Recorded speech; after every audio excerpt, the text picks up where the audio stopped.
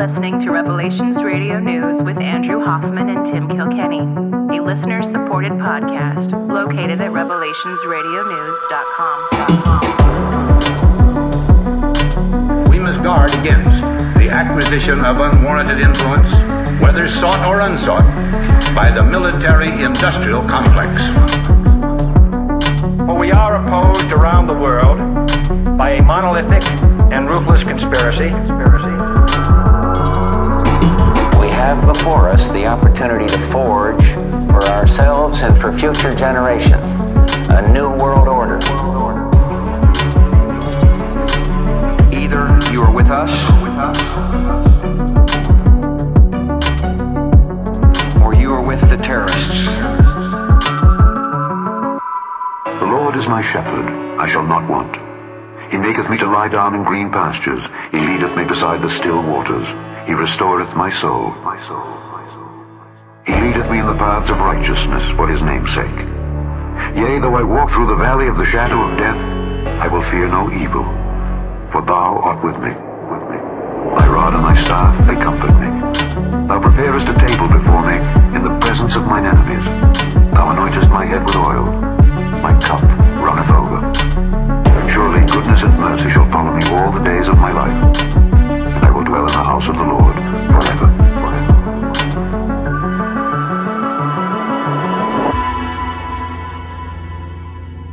Podcasting to you from the center of the great state of Oklahoma, where I, for one, am excited about 2023. I am one of your hosts, and my name is Tim Kilkenny. And podcasting from Piedmont, Oklahoma, where we're all still celebrating Tulane's bowl game victory. I'm Andrew Hoffman.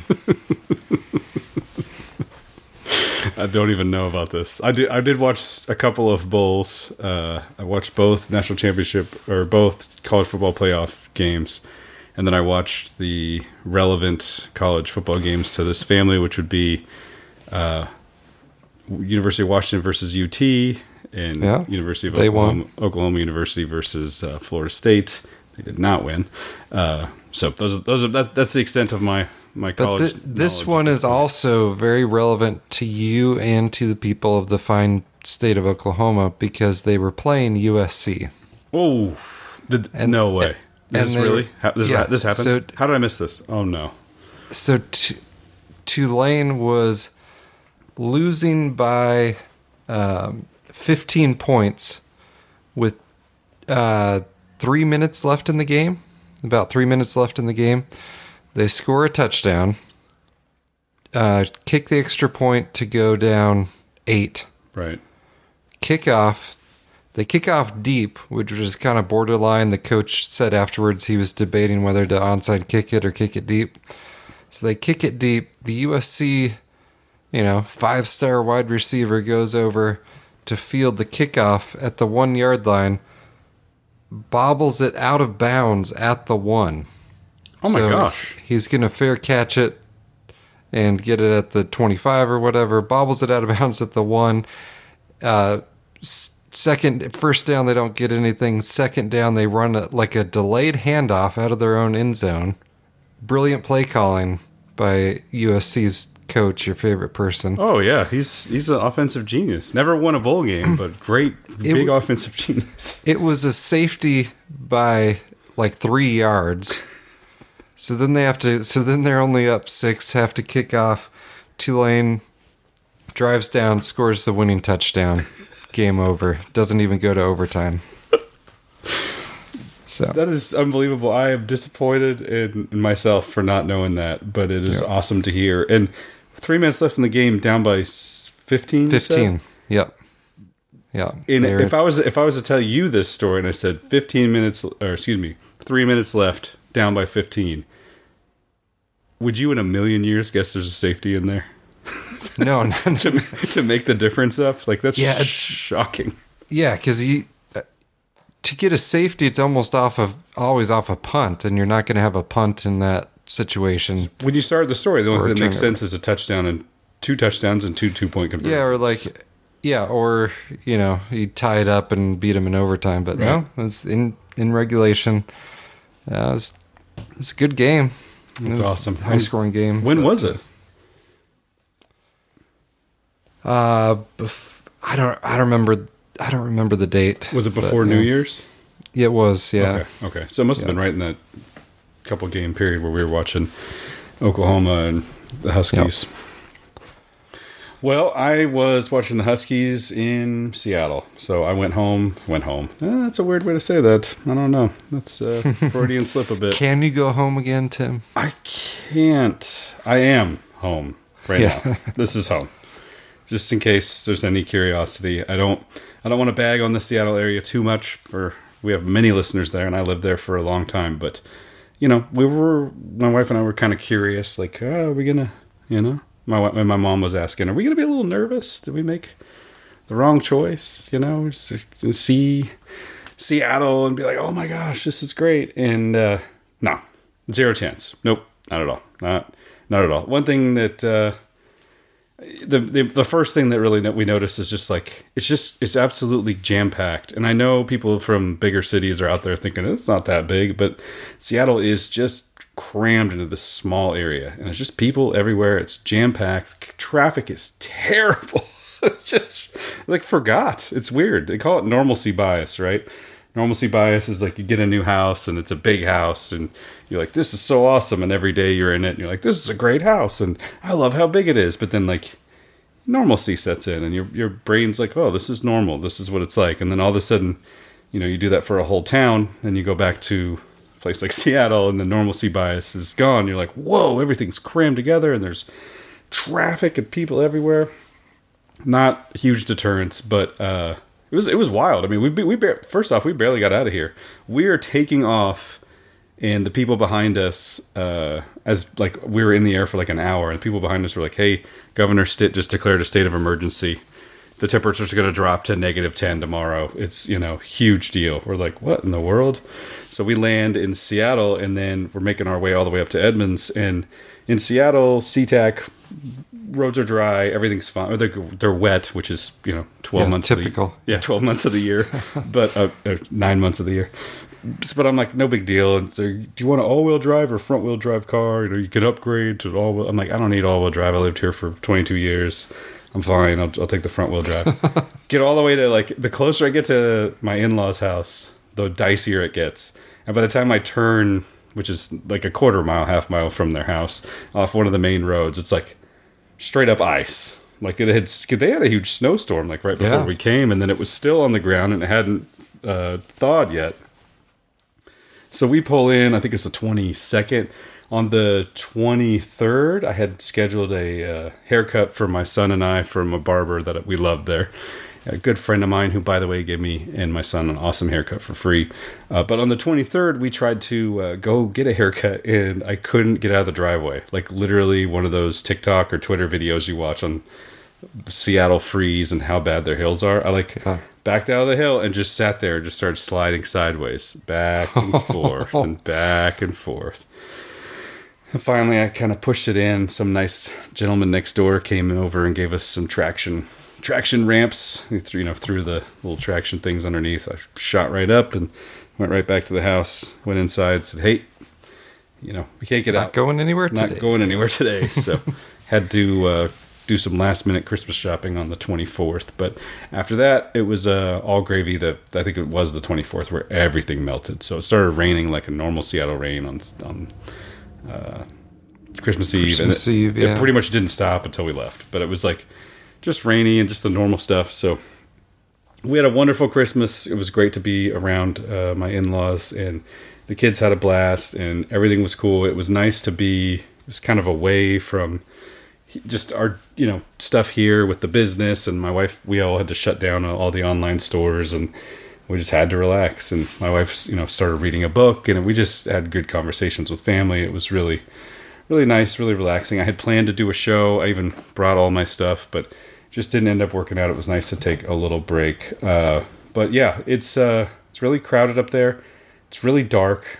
That was the other thing that hit me really hard. It's like, that 4:15. It's dark so early. Dude, that 4:15, 4:30 dark. It's like, what is this? What? Like, what? Yeah. You get used to that here, and it's light until at least 5:30 or so. No, right. 4:15, boom, it's dark. And so that was a little bit weird to deal with again. But you get used to that sort of stuff. But I do like the sun. It's nice. But the other thing, my wife pulled me aside after we had taken, I went out and got a haircut, or she went out with her mom, and she says, "Have you had any interactions with the people?" And I was like, "Yes. What do you mean?" She's like, "I've had 2 or 3 times where people stop and just look at me like I'm completely crazy, and then I realize like I'm trying to have a conversation with them and be nice, and they don't they're not used to it." But she's like just trying to be kind.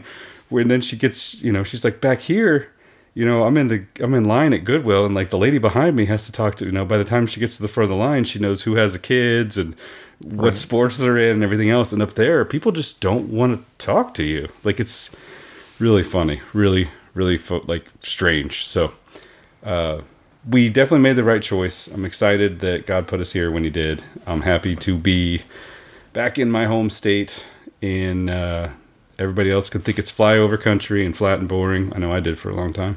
But it's actually pretty awesome. It makes me appreciate it even more.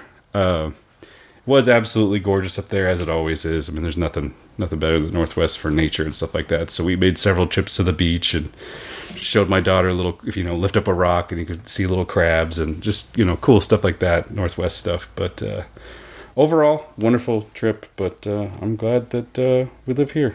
Flight back was fine.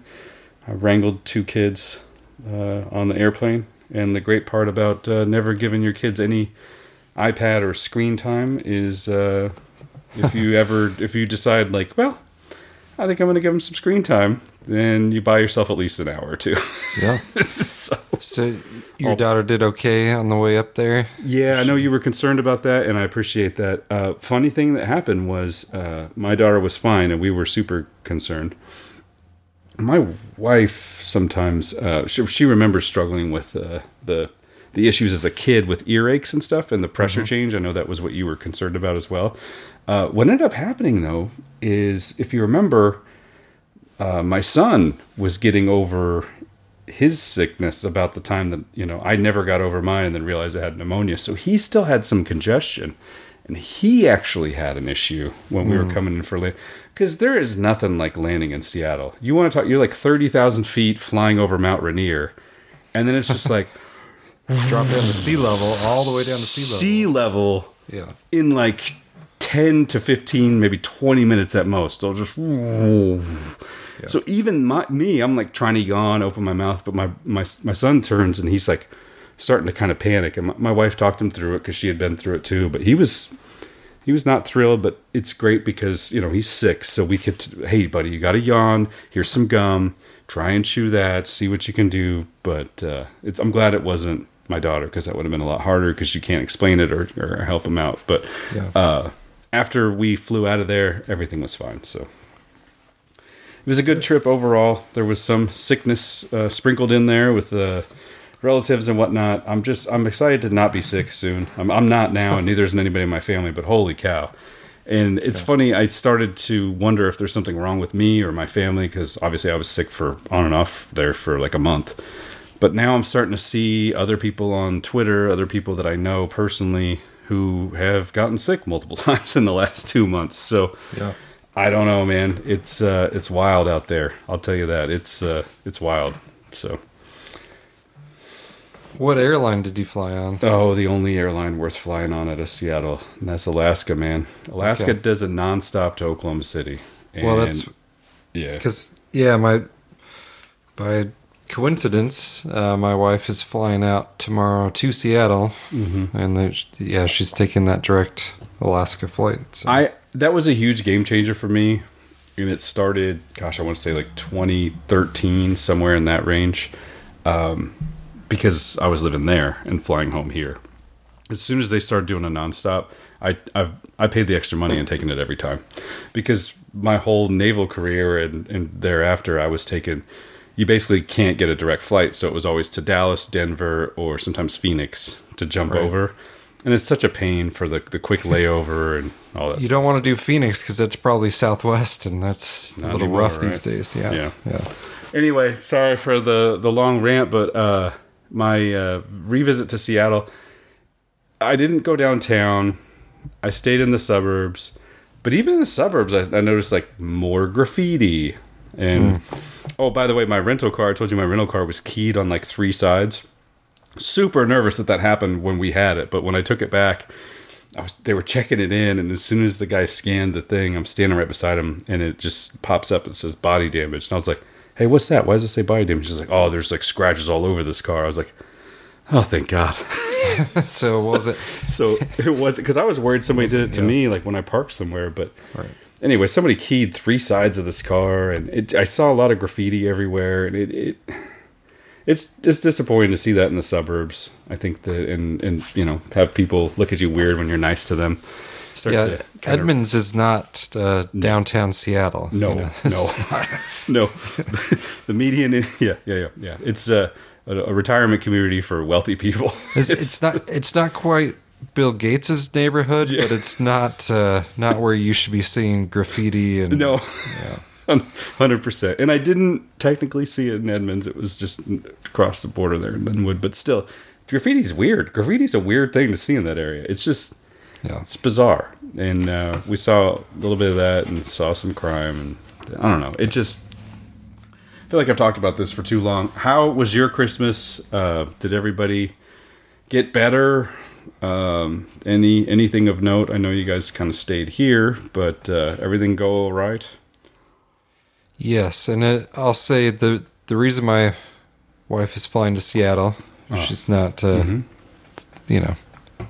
getting away from me or anything, but her grandfather passed away, so she's going up there for a funeral, and so people out there, please pray that she has a safe trip there and back, and also that pray for Andrew. I handle solo parenting duties for 4 days while she's gone, because it's going to be rough. Okay.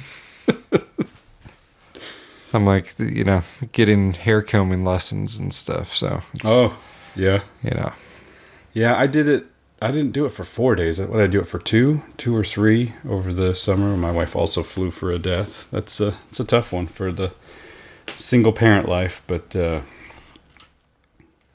and I'm sure I will I appreciate my wife already. I'm sure I will appreciate her even more by Monday. But I've said it before on this show. Every time I do it, or I leave and my wife has to do it, we both look at each other like, I don't know how single parents do it. It's crazy. God definitely made this for a reason. You got to have both. We can just tag somebody out. I'm out. I can't handle it anymore. I'm out. I need a break. So I get it. But it was a good Christmas. Everything's good. Other than that, obviously. Yeah. I'm training my replacement at work, and hopefully there will be another job coming up soon. So we'll have some news on that front. So lots of changes, but it should be good.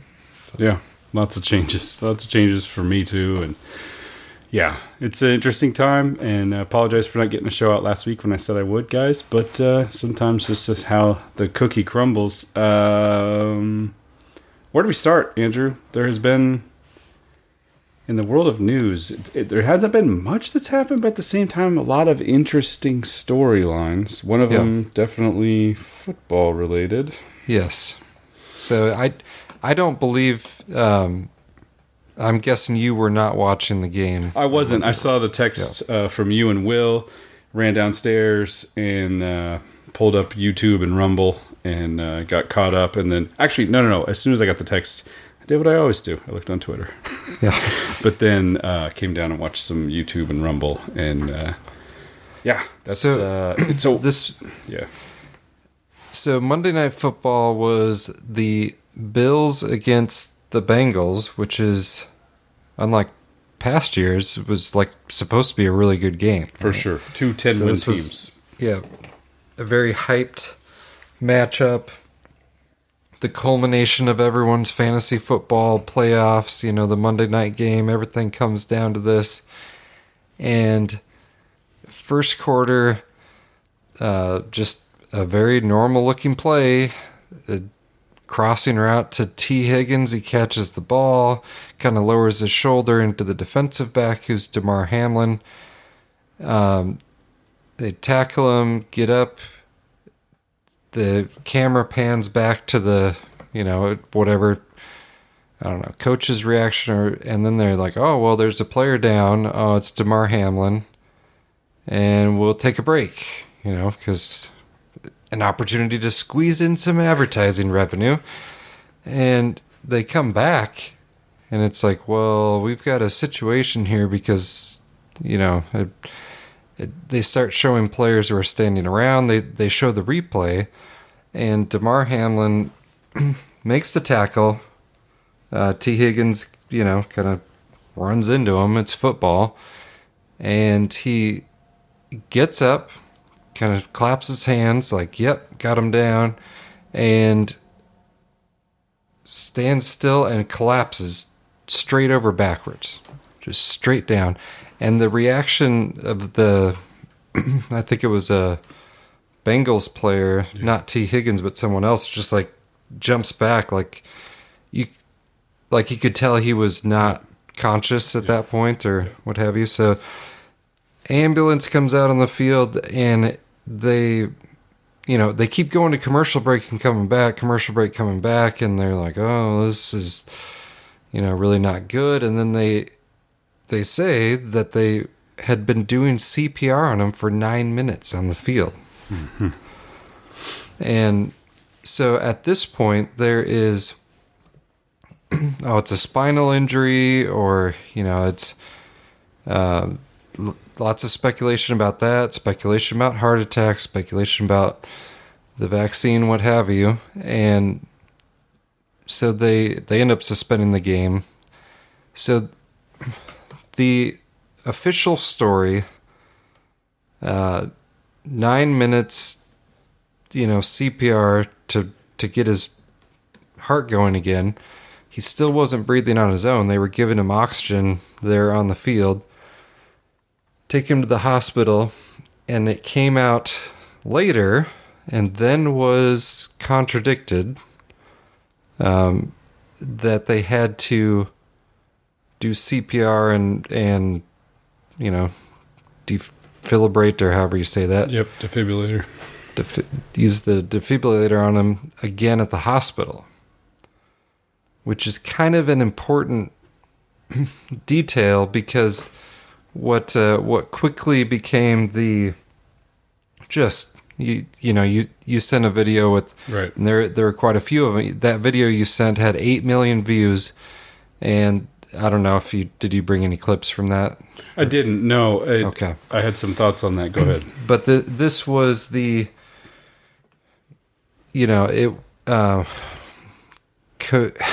let's tie it in for people. What's the word? Let me jump in. Commodio cordis. I'll jump in real quick. So yeah.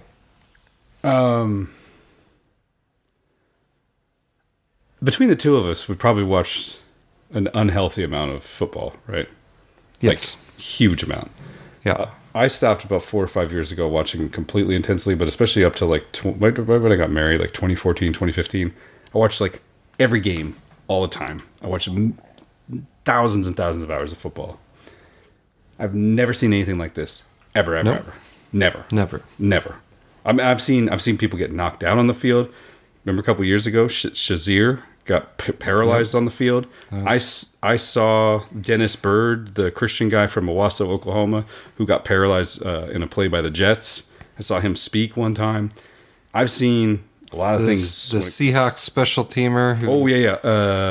Ricardo Lockett, I think was his name. Ricardo Lockett on the kick return. Yep, severed that special nerve with his neck bone in the game. The one that, like, basically, if you mess up and move the person's head, or they move their head, they can actually, like, cut themselves in a way that they will die. And so that's why they make. It was a very serious one. Super serious. That's why they make the stretcher that straps your head down.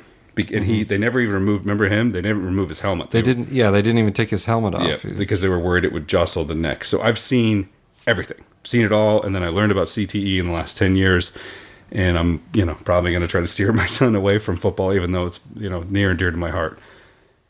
I never seen anything like this ever, and so I started looking through, and I found this video. And at first, I'll tell you, Andrew, I thought, hey, I found this cool video, and this might explain it.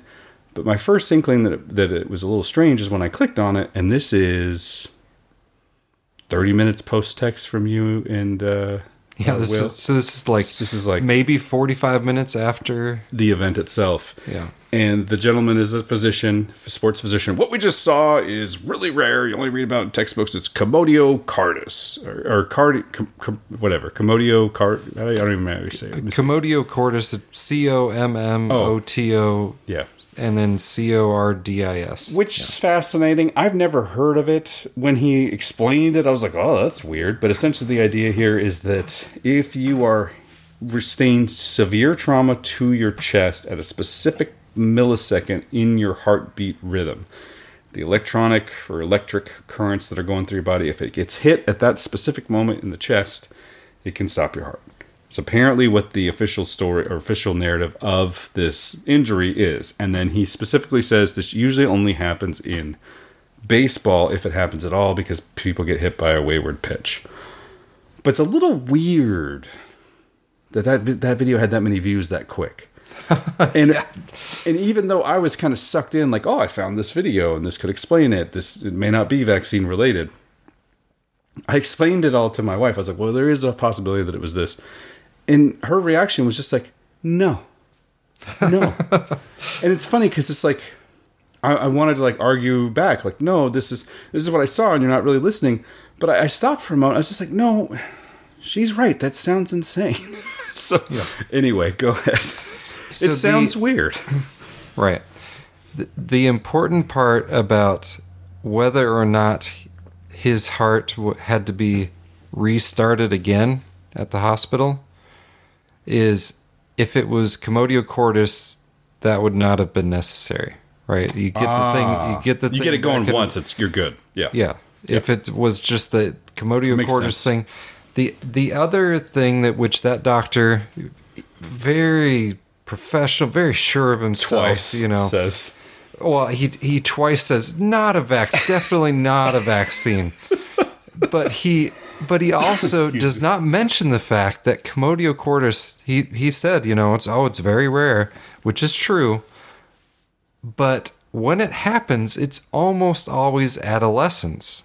Ah, okay. And the reason, the hypothesis of why that is that their thoracic region is not fully developed and they're more susceptible to the impact. And I remember playing Little League Baseball and being told, like, if the pitch is coming at you, turn your shoulder or your back to it. You don't want to get hit in the chest because it can stop your heart. I remember hearing, some rumblings of that. But, so that actually, even though neither of us have ever seen anything like this in football, you remember something related to Little League. So it is baseball like. Also, and there's a hockey player. My son's bones don't seem to be function like my bones. Yeah. I've seen him do some weird stuff and take some falls that I was like, oh my gosh, and then he's fine. So, right. Maybe they're not fully hardened, and so that might explain. Yeah, and it's a pretty small range. It doesn't happen in young children because it's like, when are they going to get hit with a baseball, right? At a high enough rate of speed, but it's the problem with that story is there's one incident of it possibly happening in football. Okay. One, and it was a junior high kid. Wow. So of all the football that's been played, and the great thing about America, there's always more football. There's a lot of football being played. It's happened possibly once, and never in an NFL game, never in a college game, never in a high school game, and it just so happened to happen on national TV at the same time when these other collapses that look exactly like this collapse are happening all over the place. Yeah. This is the textbook, like the comedian that like busted her skull. We're on field turf with a helmet, so none of that happened. But it was the same. It's the same fall. Yep.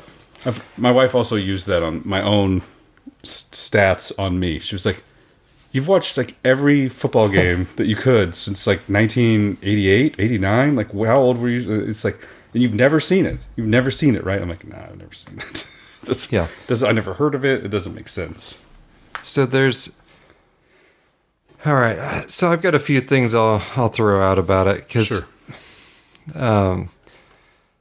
Just I'm a willing tweet. to hear all sides. It was freakishly weird. Freakishly weird. Yeah. So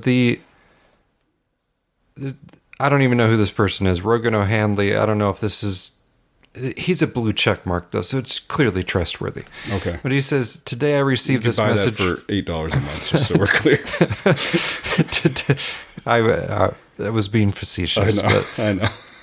Today I received this message from a former NFL player, and the message is, if I die from a sudden heart attack or drop dead, I 100% believe it was from the COVID vaccine I received in 2021. I want you to be my voice and fight for me if I somehow pass. This may seem extreme, but recently I've known more than a few people I've known to be healthy individuals just drop out of nowhere with no explanation. The vaccine being the common thing they all had in common. So there is a European Heart Journal report, and I'm trying to think who was it. I think it was either Robert Malone or Peter I think it was Malone that posted this. From 2021, sudden cardiac death risk in contact sports increased by myocarditis, a case series. So it studies a few incidents, and the conclusion is myocarditis may increase the risk of life-threatening ventricular arrhythmias caused by blunt impact to the chest, particularly in contact sports. Screening and prevention measures should be considered to reduce this risk. So even if it was the commotio cordis or the chest impact that set off the heart attack, that does not, even if you grant that does not at all prove that the vaccine had nothing to do with it. Okay. If he had myocarditis, which it's admitted by Pfizer, their vaccine can cause myocarditis. That's an admitted fact. It's not it's not a conspiracy theory. Their vaccine can cause myocarditis. It's really rare. We'll define that. But so, the chest impact could have had something to do with it, but even if it did, that doesn't mean the vaccine didn't. And that's the part you mentioned with the video.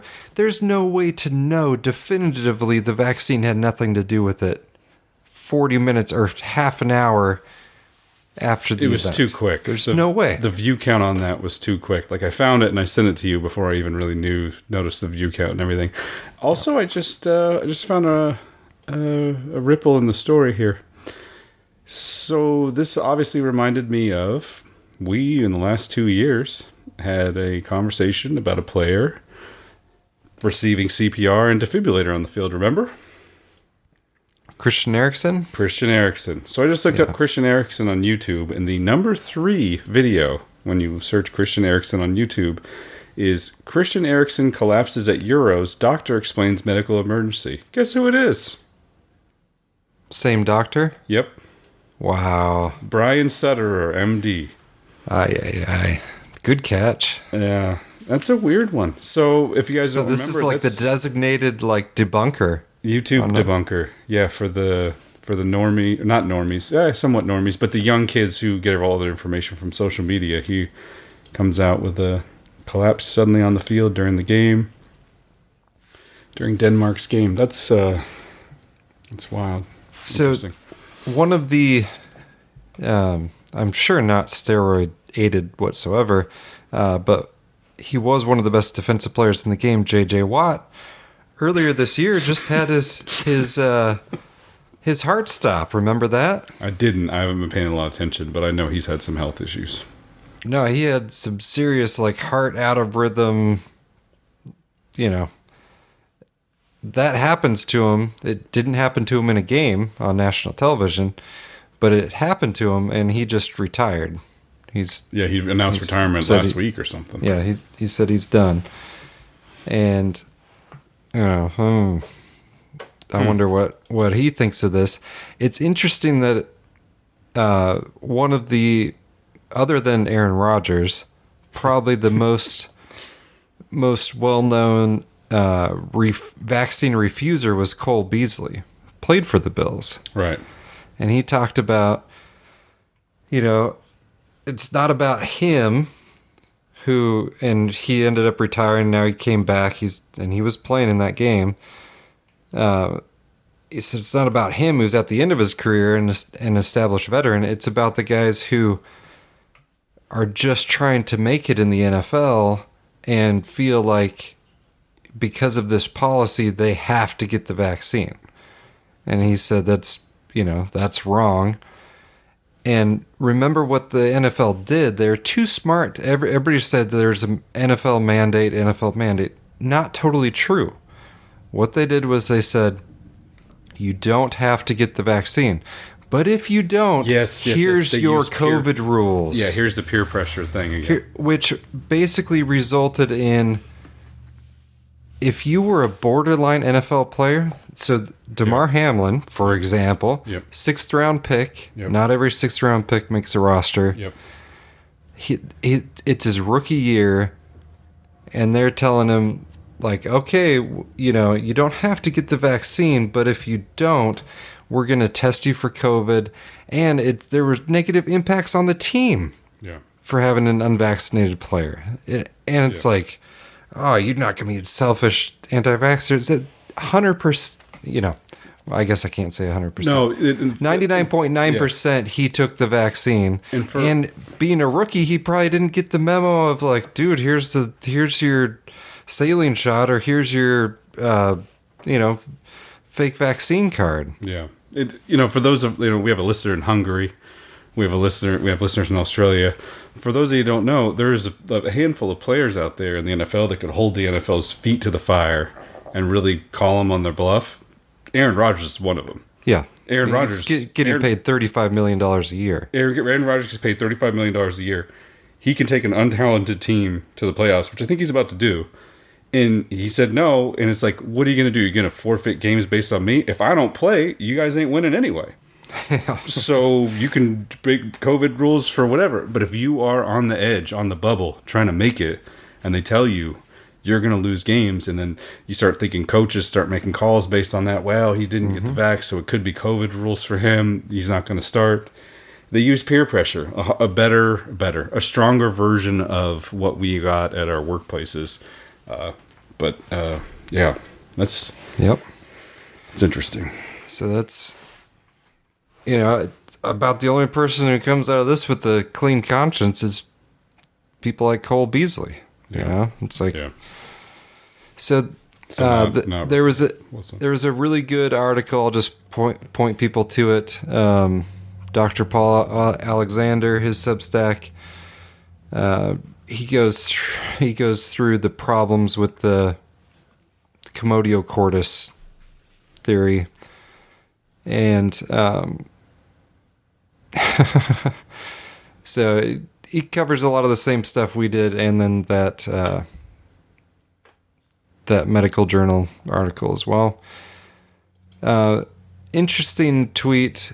He says, one reason people jump to conclusions so quickly, they don't see any point in waiting for further information because they don't trust the authorities who would provide it. They assume the further information will be an unsavory mixture of lies and omissions. 100% right on that. Yeah. And one other thing I was going to mention on just online afterwards on No Agenda Social, it was being talked about, and Phone Boy, you're familiar with Phone Boy, said, like, this is like World Trade Center 7. Like, this is not going away. They're not going to be able to hide this one. And what I responded was, I'm like, that's what I thought when Christian Eriksen in EuroLeague soccer collapsed on the field. Yeah. How are they going to cover this up? So the other argument, along with the Commotio cordis, very rare, very sad, medical textbooks, clearly wasn't the vaccine. People were posting, there is no statistical increase in athlete collapses. Yeah, I've seen this everywhere. This should get everybody's attention. This is a dog whistle, so to speak. There is no widespread evidence of voter fraud. There is no, this is the same. Don't believe your lying eyes. If you really knew the stats, then you would know that this isn't it. This is crazy. I'm not a big soccer fan, but I've never seen soccer players fall down like that. I mean, not on purpose anyway. No, it's not on purpose. Yeah. So and there's studies. Most of them are based on the soccer stuff, but and there's people that have compiled the individual accounts too. So goodsciencing.com has an article, 1,616 athlete cardiac arrests, serious issues, 1,114 of them dead since COVID injections started. That is not a normal rate. No.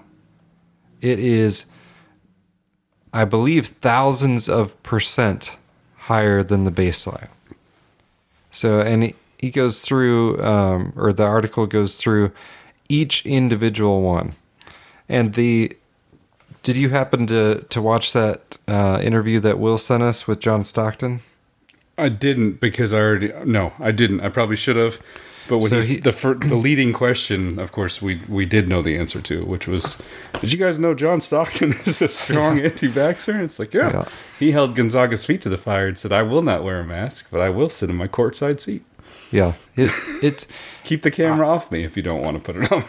Yeah, we should throw that in the show notes. That was a good interview. He took a bunch of heat for saying at the time, this was very early on, that 150 athletes had died from the COVID vaccines. And Michelle Tafoya is asking him about that now. He's like, well, it's up over 1,000 now. You could almost say thousands. And he's like, I've got them all. He's like, I've got it written down, like who, what, when, where, like each individual case. Like, don't tell me I'm making this up, Yeah. So good for John Stockton. I mean, I was a Blazers fan growing up. Like, yeah, I hated no one more than the Utah Jazz, other than maybe Michael Jordan and the Bulls. But now, Aaron Rodgers and John Stockton fans and Kyrie Irving. Kyrie Irving and Rob Schneider. My wife's like, you used to hate Kyrie Irving. I don't care. Like, what? I used to hate Kyrie Irving? And she's like, 100% you did, because we considered the name Kylie and you said, no, it's too close to Kyrie. So we will not be naming our daughter Kylie. My wife would have called me like, you used to hate Aaron Rodgers. I'm like, yep, that's true. Yep, I sure did. I thought he was a little bit arrogant, but now I love him. That's just too bad. You think you didn't like Kyrie? He's a flat earther. I have many friends that are flat earthers now. And he just said no to the vax. And the one thing, like our Levi's girl from last show we did, the one thing I love about Kyrie, he left millions on the table. We will give you millions. You just got to take the vaccine for your home games. I love that. Yep. That's the type. We need more of that. I don't know if what his beliefs on everything are. He's got some crazy beliefs and posting weird stuff. But you say no to money because I don't want to do the thing you told me to do because it's my body and it's this vaccine that's being foisted on everybody. You got my respect. Yep. There is the vast majority of people are controlled by money. Yeah. There's always a number that will get them to do whatever. It's crazy. they're told to do. And before I go any further, I don't want to talk about how awesome I am because I wouldn't take money or whatever, or how awesome Kyrie is. We are preaching to the choir. I could think of almost a half dozen off the top of my head people who either retired, were let go and brought back, who listened to this show. Right, yeah. Pilots, police officers, people in the medical field, admin people. We've people in aviation. We've received carbon copies of emails that were sent out to people like, hey, do this or else. We got a couple of those. We never shared them on the show. They wanted to be anonymous, but there are other listeners to this show who feel the same way, who made the same moves. And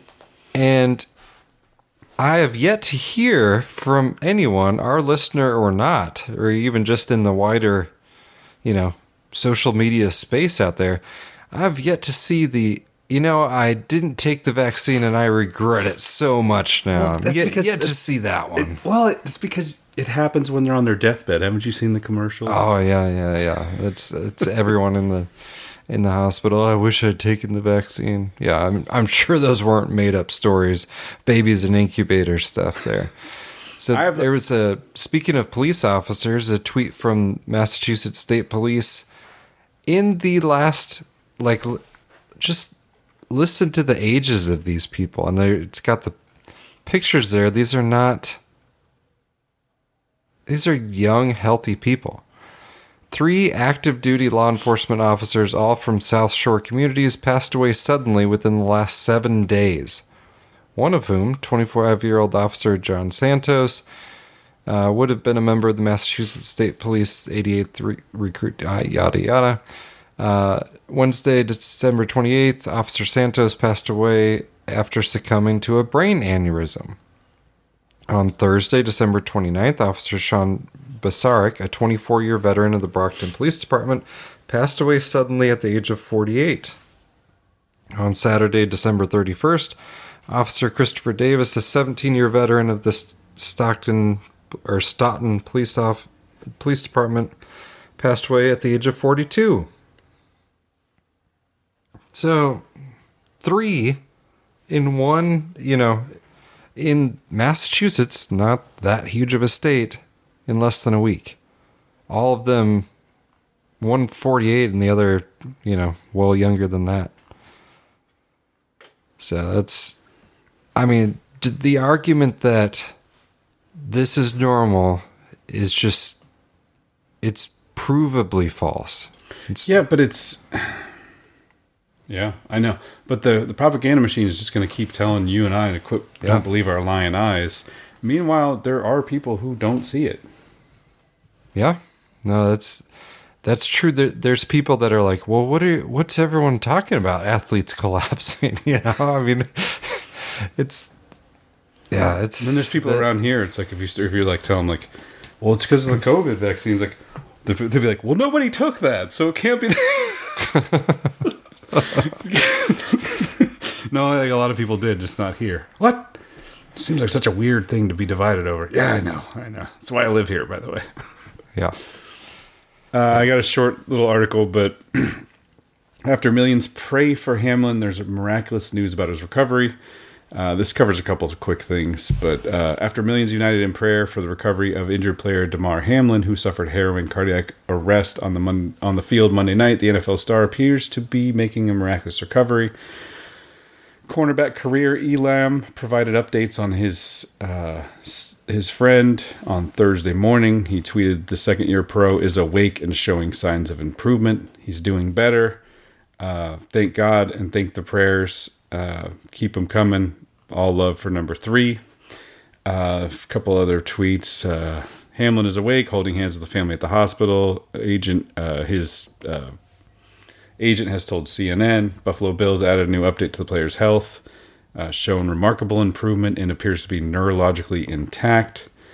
Neurologically intact. His lungs continue to heal. I'll skip that. Skip this. He's expected to remain under intensive care as his health care continues to treat him. And here we go. Here's the interesting part. Hamlin had actually died and was given CPR for nearly 10 minutes before being resuscitated. This is a critical time frame because 10 minutes at low oxygen levels can lead to severe brain damage. I don't know if this is true. I'm certainly not a doctor. I've never been to medical school. I'm not really even sure what they teach there anymore. But I've heard the number is 5. You don't want to go over 5 minutes. So this is double that. Then the interesting part, Hamlin's uncle said in a CNN interview that he had actually died twice, which is what you referred to earlier, once on the field and then once when he arrived at the hospital. Right now they have him on a ventilator, so they're trying to get him to breathe on his own. He told CNN, so we're just kind of taking it day by day, still in the ICU. They have him sedated and continue to administer medical treatment as they've been doing. Suffered a fear blow, laid out, stood up. If there is one positive development to come out of this potential tragedy, it is that America has suddenly embraced the power of prayer. Millions of Americans, including hundreds of NFL players, have united in prayer for Hamlin. It appears that Hamlin may now be on the verge of making a miraculous recovery, and may he do so. You know, I don't know what caused it, but and the Bills players, every single Bills player was kneeling down praying for him. That was somewhat heartening, but it also was very true, rang very true of the old saying, "There's no atheist in a foxhole." Yeah. We watch your friend being resuscitated on the field, being given CPR. There's a moment there where they're walking away and there's like complete uneasiness. And Sean McDermott did the only thing that a real man can do at that moment. And he literally raised his hands to bring everyone in and got on his knees, which I thought was like, well, at least there's somebody on the field here who knows what in the world's important. And everybody got down and was praying for him. That was cool. I felt for everybody, though. It was an awkward situation. Nationally televised, stands are full. It's just tough. The coach of the Bengals, I listened to like a 15-minute press conference from him. But I saw part of that. He was mainly praising the Bills coach, especially. Yeah. So I don't know if it's true, but I've heard rumors that they didn't want to cancel the game, and he refused. So I don't know if any of that's true, but I think supposedly they were considering playing again. Sean McDermott led the conversation in a no, we will not be playing. Yeah. Well, he told, because the Bengals coach didn't say all that was said between them, but he said, I need to be at the hospital with Damar. We'll see ya. Was basically which, I mean, there's no way they could play that game. No. But did you see Josh Allen? Yeah. Yeah. The look on his face said everything you needed to see. You can't watch your friend die like that and be given CPR and be like, all right, 1st and 10, let's do this. Yeah. I mean, even the crazy injuries, it's usually like, well, they were responsive and they gave the thumbs up as they're stretching him off the field, the clap, the weird clap.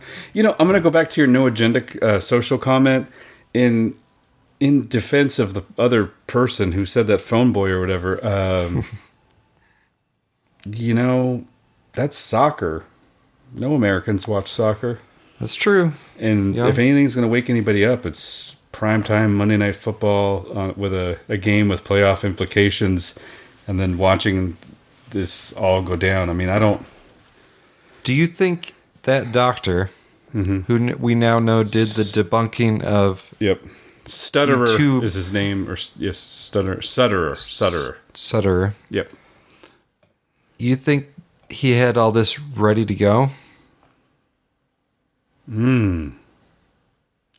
Like, okay, we know this is happening at some point. We have to do a forensic look of the video. Just look for the jump cut. Every video on YouTube has jump cuts now, but you'd have because he leads in with that. No, as far as the material prepped. Yeah, possible. Possible. Here's the story we're gonna get. Yeah, we're gonna put out there right away because 8 million views less than an hour later, and to get the video out that fast, the video out in less than an hour, because it wasn't like just real quick. Here's my immediate reaction. Yeah, he's not It's like, sitting on his couch. He's like, here's my diagnosis, Yeah. and here's 100% what it is, and here's, you know. I couldn't have whipped that up that fast. No. I don't have a doctor's office either, but yeah, No, that's an interesting point. But as far as the brain damage goes, Peter McCullough talked about it, and he said 9 minutes, still possible that he could come all the way back. Okay, well, that's So good. it's not like brain damage can't happen in that amount of time, but he said it's not like a hopeless situation. If anybody out there's still wondering why we're still talking about this is the convergence of the things that Andrew and I talk about the most. The two things that Andrew and I talk about the most have worlds completely colliding. converged onto each other, and now there's so much to talk about in this. But yeah, well, and I think, and at first I was like, man, you know, what if the official explanation is right in this one case and they use that to debunk everything? But I think what's happening is that people who didn't know this was going on, because it's not being talked about in mainstream media, are like, wait a second, that person died and that person died, and you know, it's not just athletes, but athletes are very high profile, and when it happens in that situation, that's the short of the Super Bowl, it's about as high profile as it's going to get there. yeah, So, yep. and by the way, national championship game on Monday, TCU's quarterback missed the first part of the season with the heart issue. No kidding. And they're still doing He's that back. right He's now. playing great, but I was worried about him in the not this last game, but the Big 12 championship game. He ran like 6 or 7 plays in a row, and I thought he was going to have a heart attack on the field. I mean, he was not looking good. Like a little beyond just athlete being tired from running a lot. I don't know, but the TCU thing's a good story on its own, and it's okay. It's possible he's just, you know, top level athlete and just has heart issues because he's got heart issues, got nothing to do with the vaccines. But I don't know. It's The way that you know that something has nothing to do with the vaccine is when they tell you twice in a 2.5 minute video that it has this nothing, has nothing to do with the vaccine. vaccine. Yeah, It's like the lady the physician in Washington that I spoke to when we were talking about vaccinating my son. I was like, you know, the mortality rate in this country is like 72 in the developed world, number 72 in rank. And she immediately said, well, that's not because of vaccines. And I was just like, oh, but we're number 1 in vaccines. but no, she said that, and then I just kind of looked at her and I'm like, but like, logically, you can't say that because you don't know. Yeah. But she didn't seem to get that part. So. Yeah, it's like, well, what's your explanation then? Yeah, you know, that's not why. Oh, cool. Well, I guess you figured it out. So let us all in on the secret. What is it? Yeah. Oh, you don't So know? Okay. The frustrating part too is that Pfizer, Moderna, they all admit these vaccines cause heart problems. Yeah. And I don't have many clips today, but I do have an RFK Jr. clip. He was being interviewed by someone else, and he goes through Pfizer's own study, their own data, what it actually showed. And we've talked about this before, but he lays it out there really well, and it's not that long of a clip. So, oh, good. I am not ready for clips, so you can talk about it for a minute longer. I haven't pulled up any clips. Sorry. So he's talking about the Pfizer trial data, and the headline from this same data that he's talking about was the vaccine is 100% effective, and he will go through what the actual results were, and you can draw your own conclusions about what it means there. Pfizer was supposed to do a 3-year clinical trial, and it was actually a good thing because it was the first time that a vaccine company has ever been forced to do a pre-licensing clinical trial. And it was a big one. It was 22,000 in the placebo group, 22,000 in the vaccine group. So They shut it down at 6 months because they saw the vaccine was waning. The vaccines after 6 months, we're seeing now data all over the world that they no longer give protection. So they had to shut it down at 6 months rather than do the full 3 years. At 6 months, they took the data to that date, they showed it to FDA, and they got the license. Why did they get the license? They got the license because they were able to show there was one of those 22,000 people, there was one death in the vaccine group, and there were 2 deaths in the placebo group. So they were able to make the claim the vaccine is 100% effective because the number 2 is 100% of the number 1. Most Americans, when they hear it's 100% effective against death, assume they're thinking absolute risk, that if you get the vaccine, you have a 100% chance of not dying. But that's not what it said. What it said is you need to give 22,000 vaccines to save 1 life from COVID. Here's the really bad news. In the vaccine group, according to Pfizer's data, 20 people died. In the placebo group, in that 6-month period, of those 22,000, 20 people died. In the placebo group, 14 died. So what that indicates is that your chances of dying if you're vaccinated are 48% greater than if you're unvaccinated. How are they dying? Well, here's what their Pfizer's data say. In the vaccine group, 5 people died from heart attacks. In the placebo group, 1 person died of a heart attack. So if you get the vaccine, you're 500% greater chance of dying of a heart attack. And for every 1 life they save from COVID, they're killing 4 people from heart attacks.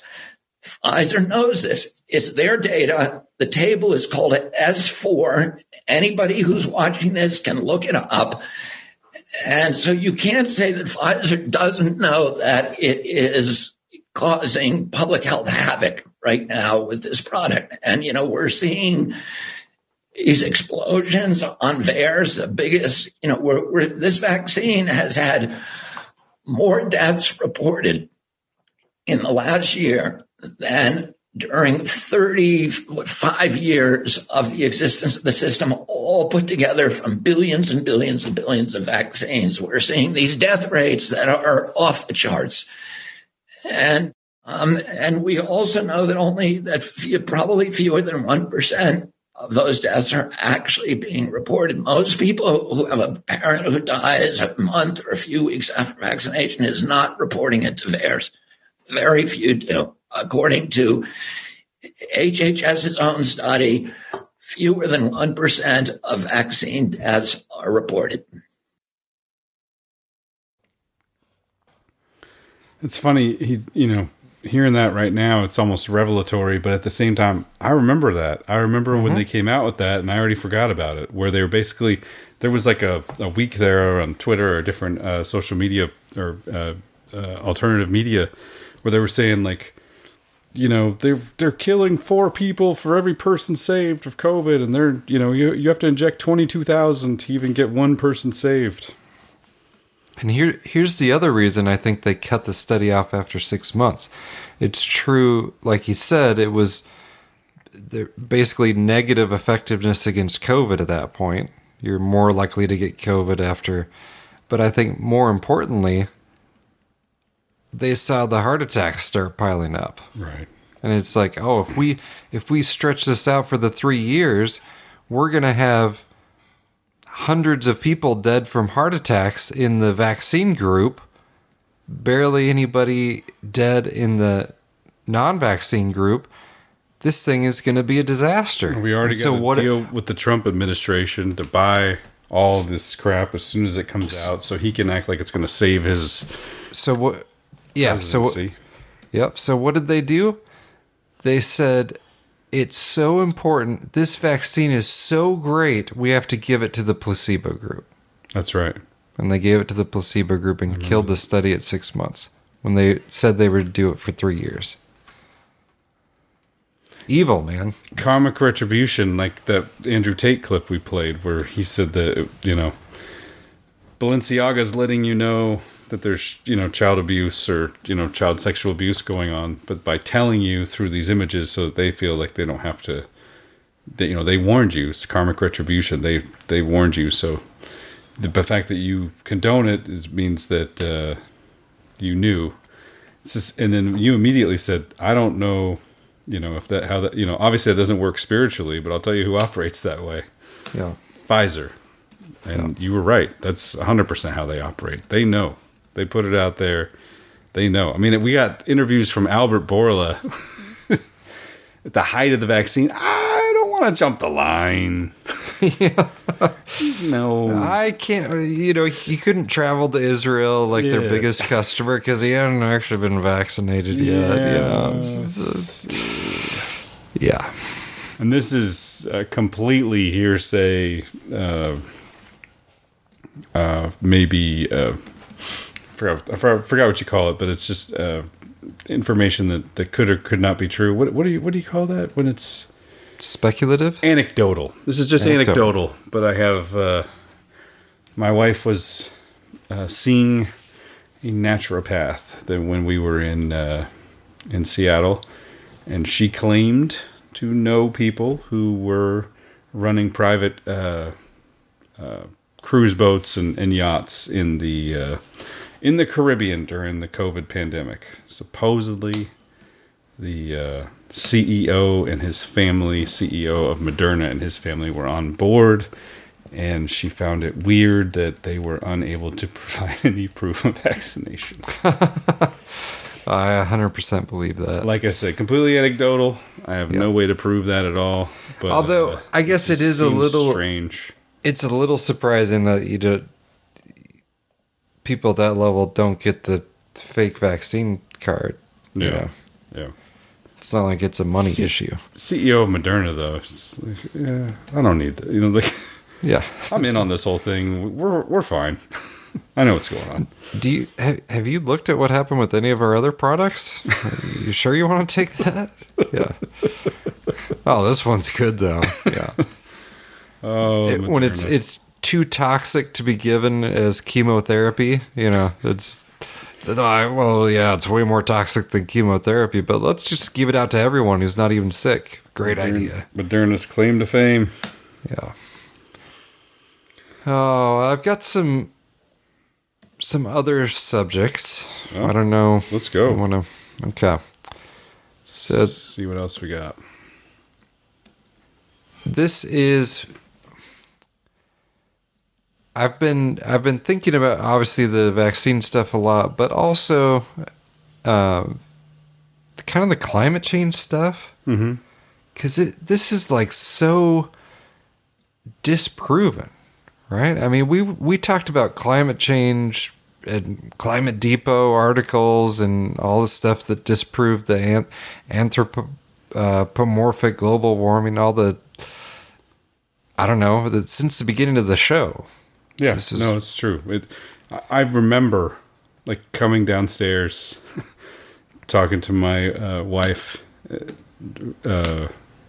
the time. I don't even think she was my wife, and being like, "Hey, they just leaked the documents. The whole thing's fake." Oh yeah, the Climate Gate is like it's all over Reddit. It's all over 4chan. They faked the whole thing. The trees, the rings in the trees. It's all baloney.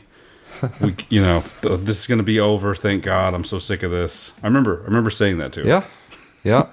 Alex Jones was popping bottles of champagne on the show. Like, oh, we got them. It's over. They'll never recover from this. No widespread evidence of ClimateGate. So there is no evidence of widespread falsity. And what they did, not immediately, but pretty soon after that, after ClimateGate, they said the debate is over. Yep. This is no longer debatable. If you're a media outfit, you can't have both sides on this debate because it's settled science. 97% of scientists agree. They did that thing, and we talked about how that was bogus, and it was how they came up with the 97%, and it was not 97% of climate scientists. It was 90% of papers that mentioned climate change mentioned it as being caused by from the standpoint of being caused by humans, because that's the only way you get a paper published now and funded. But anyway, a girl, so this girl on Twitter she's like a contortionist. She puts her body in like crazy positions. I think she got famous on TikTok, but she holds up political signs with like her feet and stuff. Okay, yeah, I've seen. You've seen her, yeah. The most recent one was scientists are just as easy to buy as politicians. Yeah, and that is fact check true. Yeah. All right, so we'll get to the story here. How green investors pay the media to promote climate change. Associated Press takes millions from groups leveraged in green investments to promote the need for green investments. Associated Press revealed last year that it had scored $8 million to promote claims of global warming. The Associated Press impartially described this massive conflict of interest as an illustration of how philanthropy has swiftly become an important new funding source for journalism. This far-reaching initiative will transform how we cover the climate story, its executive editor claimed. That is no doubt true and an incredibly damaging admission. So where do you think this funding came from? The Gates Foundation. That is an excellent guess. So we'll go through here. Came from James Murdoch. Ah. Which is Rupert's son? Of the Murdoch family, but he's like the more liberal one, Sure. Even though it's all part of the scam, but whatever. Let's see. So it's the Climate Leadership Council, whose board includes Catherine Murdoch, James's wife, and the Climate Leadership Council's partners include J.P. Morgan, Santander, and Goldman Sachs, BP, Shell, Conoco. It's funny, all those oil companies. It's almost like maybe someone should do a documentary about how big oil conquered the world. And James Corbett did. Yeah. Let's see who else. We've got the Goldman Sachs again. Rockefeller Foundation. Oh, there you go. They put $500 million into green energy. The William and Flora Hewlett Foundation of Hewlett Packard there. The Howard Hughes Medical Institute. Lucas Walton grandson there. So it's all the big money. This is the agenda. And we got an email from Ian in Australia talking about the crazy stuff they're doing there. And it just all marches forward. It's like whole nations are just doing horrible things, whether it's the Netherlands or Australia or even the US, if they can push stuff through where it's like, oh yeah, you can't be a farmer or rancher anymore. You might as well sell your land to Bill Gates so he can grow GMO soy, make an Impossible Burger for you. So they know we don't want it. They know we don't believe it, but it's just the agenda marches forward. So you still have to, I don't know what you do. If you're like, no, we know you're lying about this. It's like, okay, well, we're doing it anyway. So and fewer people pay attention to the media outlets who push it, but I don't know, still too many? Yeah. Or is it an emperor has no clothes situation where just one day it's like, wait a second, no one believes this stuff. Why are we, maybe Kevin McCarthy doesn't get to be Speaker of the House, but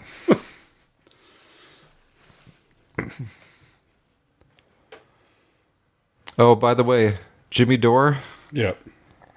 He says, so a booster every 3 months for life then. He's responding to an HHS.gov tweet that says, if your last booster was before September, you should protect yourself and those you love with an updated COVID vaccine. I love the 3-month number because that is my prediction. Right. Booster every 3 months for life. So And Jimmy's happy about their prediction about their. I believe there's. And you thought that Big Pharma and the captured government regulators were lying to us for profit again? Shame on you. The Department of HHS cares so much for our health that they turned off the comments to this tweet pushing boosters. Yeah. Some levity, some Biden lies, according to Jimmy Dore. Super short clip. Awesome. For years, Joe Biden has been recounting a story of American heroism and heartbreak on the front lines, recently telling a crowd in New Hampshire how he traveled to Afghanistan to pin a silver star on a young Navy captain. One of his buddies got shot, fell down a ravine about 60 feet. This guy climbed down a ravine, carried this guy up on his back under fire, and the general wanted me to pin the silver star on him. And then a moving moment as Biden approached with the medal. It's the God's truth. My word is a Biden. He stood at attention. I went to pin him. I said, sir, I don't want the damn thing. Do not pin it on me, sir. Please, sir. Do not do that. He died. He died. But the Washington Post dug into the story and determined Biden got the time period, the location, the heroic act, the type of medal, the military branch, and the rank of the recipient wrong, as well as his own role in the ceremony. For years, Joe Biden... My name is a Biden. My name is a Biden. On the blood, by the blood of my surviving son. Yeah, my word is a Biden. And then, of course, most recently, Joe Biden says after he was elected vice president, he awarded his Uncle Frank with a Purple Heart he earned at the Battle of the Bulge. There's no evidence any of that is true, and Biden's uncle died in 1999. I believe he told the same exact story as the one we just saw, too. About that. Please don't point it at me. No, sir, you don't. Yeah, he likes that. He likes that story. Oh, that is great. The Washington Post is like, put it in the person, file. Put it in the file. Wrong name. You didn't award it to him. Yeah. We need a Biden live file where we can just play all of them like back to back to back. Where he's like the football, the All-American football player relative. And that's true. I could actually start to assemble my own version relative. Of that. And thank goodness the Washington Post is still keeping track of the president's lies. Like they apparently they started up again. Yeah. Did they really? Well, that's what I mean. From that, they don't have like the counter. It's not story number one. Oh my gosh! It's not a website with every like slightly wrong statistic recorded. But dude, I got to read this email. We just got an email during the show, and I have to read it. It's awesome. The guy, I'm sorry to break in the middle of everything, but he just said, "Can I read the email on the podcast?" Yes. Here's the email. I'm gonna see if I get this like the inflection right. Hope y'all white boys, joking, I'm not white, are doing well. I haven't been sick since 2019, which is an odd miracle because I'm usually sick twice a year. Now hearing you guys are always sick kind of bums me out. I hope they aren't targeting Caucasians. I've been listening to y'all for what feels like a decade. Prayers for y'all's recovery and a good 2023. Sincerely, OTR. I don't even know what that means, but that's an awesome email. Listened to us for 10 years. And yeah, weird. That is kind of weird. What if it is somehow there's a racial element to it? I mean, that's crazy. That's what they meant by like an equitable COVID response. Like we got to find something that makes all the white people sick all the time. Oh, thank you for that email. I don't know. I read it in the middle of that clip. I started laughing, not just at Jimmy, but at your email. So thank you for sending that. Thank you for listening for 10 years, and thank you for the prayers. It's awesome. One little thing, I'm not going to play the clip. I was too lazy to edit out the swear words. But Chris Sky is what he's claiming, and he's the guy who we played his clip a few times of him saying, first they're going to tell you to mask up, and then they're going to tell you to take a vaccine, and then they're going to give you a vaccine passport, and then they're going to, this is back off for a few months. And this is way back at the beginning. And he early 2020, he just nailed it, knocked it out of the park. So, and he was going all over Canada, and basically they were trying to arrest him all over Canada for he'd been arrested several times, breaking quarantine rules or what have you. traveling in his country. So he is going down to Texas to talk to people who he say are relatives of one of the victims at the Travis Scott concert, which we talked about on the show. Of course. It had all the death imagery, the satanic imagery, and they just Even kind of the vaguely... Kardashian. Is that the one they blamed on the crush, or what was... No, the literal term crush was the Korean one, though. This was the Korean one, yes. You're right. This was a... they just said no. They like used the mosh pit got out of control and people were trampled. Word, which was I don't know. It's not crush, but like trampling. But it was a bunch of people. So. Yeah. So there are too many people and they're trampled. It's not like every other concert where no one gets trampled, even though the same conditions are there. And remember there were like firsthand reports of multiple people getting CPR at the same time at that thing. Yes. And we speculated, vaccine plus maybe some 5G thing. So what Chris Sky is claiming is that family members of the people who died were, at least in some cases, paid large amounts of money and moved to different areas and in some cases given whole new identities. Basically just start over. Which sounds crazy, but Chris Sky has sounded crazy in the past, right? Like if it's not for his track record. Yeah. I don't think it sounds that crazy because they did the same. Going way back to Columbine.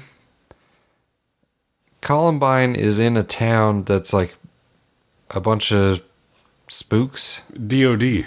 Yeah. That was the kind of random part. Michael Moore actually did a good documentary about that. I know it's hard to believe, but he kind of Bowling for Columbine. Yeah. It was okay. I'm sure if I watch it now, there's part that won't hold up. But he points out like there is a huge Department of Defense spook presence in that town. But there was to the point where there were people that had been moved there that and given new identities and stuff. So this stuff. It does go on. I don't know. 9/11 people that were supposedly on the planes, and then there's weird accounts of that, and who knows. I don't know if for sure that any of that is accurate, but there's been rumblings like this sort of thing going on. And if you're Pfizer, Moderna, what, 50 grand here, 50 grand there, it's nothing. Like if you can keep people from saying like, oh yeah, we think it was the vaccine that killed them, it's worth it. So, and we talked before about, who would take that money, but I'm sure that it's people that are not really paying attention anyway. And it's like, I don't know if the vaccine had anything to do with it. I'll take the money, Sure. But yeah. Seth Rich's brother took the money, so you never know who's going to take the deal. Yeah, and then you got to get mad at the people trying to figure out the truth, because that's a normal way for someone who loved the person who died to react about their death. Like, what? You're trying to find out what happened? I'm like, please leave me alone. That's the first time I saw that was the supposed surviving members of the people who died in 9/11. Yeah. There's some outspoken ones that one lady that confronted Obama about it and then later mysteriously died. It was weird. Yeah.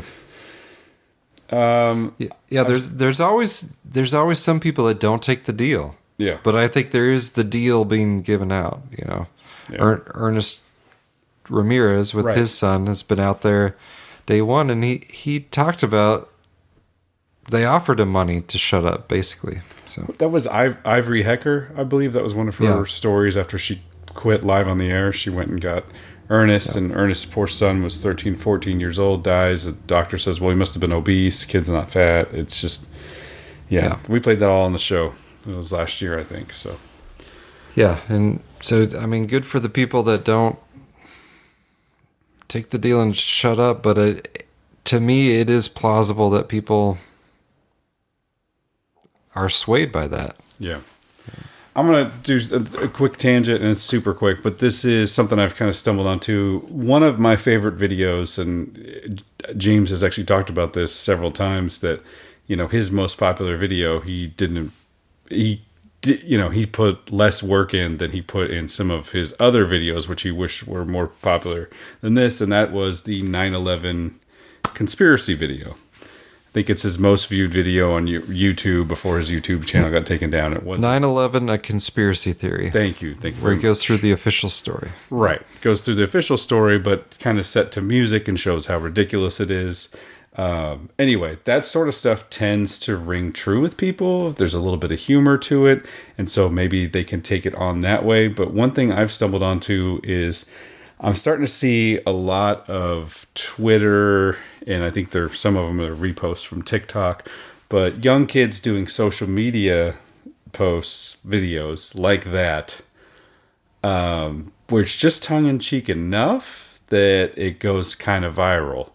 And I think that's cool. I think that might be a way moving into the future to kind of escape the censors and whatnot. Maybe you and I can make a 1-minute TikTok. I don't know, about how bad vaccines are or something. But it does seem like it's a possible way to escape the censors and try to wake people up. This is funny. This is a video. It was on Twitter. I think originally it might have been TikTok, but the title of it is "This is legit how most real men think." And it's got a pretty girl on the thumbnail, so people come on, they click it, and it's kind of amazing the amount of information they cram into 59 seconds here. So what are you thinking about? So during the Las Vegas shooting, Stephen Paddock supposedly. I should actually say, since you can't see the video, it's an attractive girl, and she's on the phone with somebody, and she's on a phone with a boy, and she says, "So what are you thinking about?" So what are you thinking about?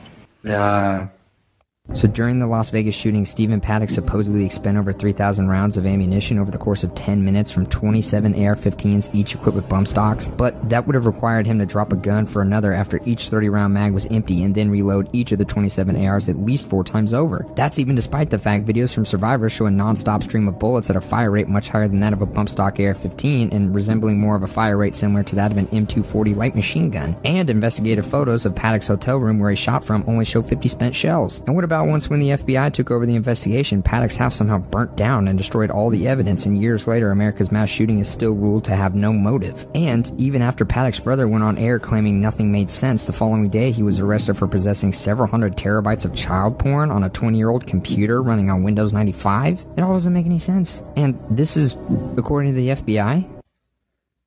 Nothing. Nothing. Math.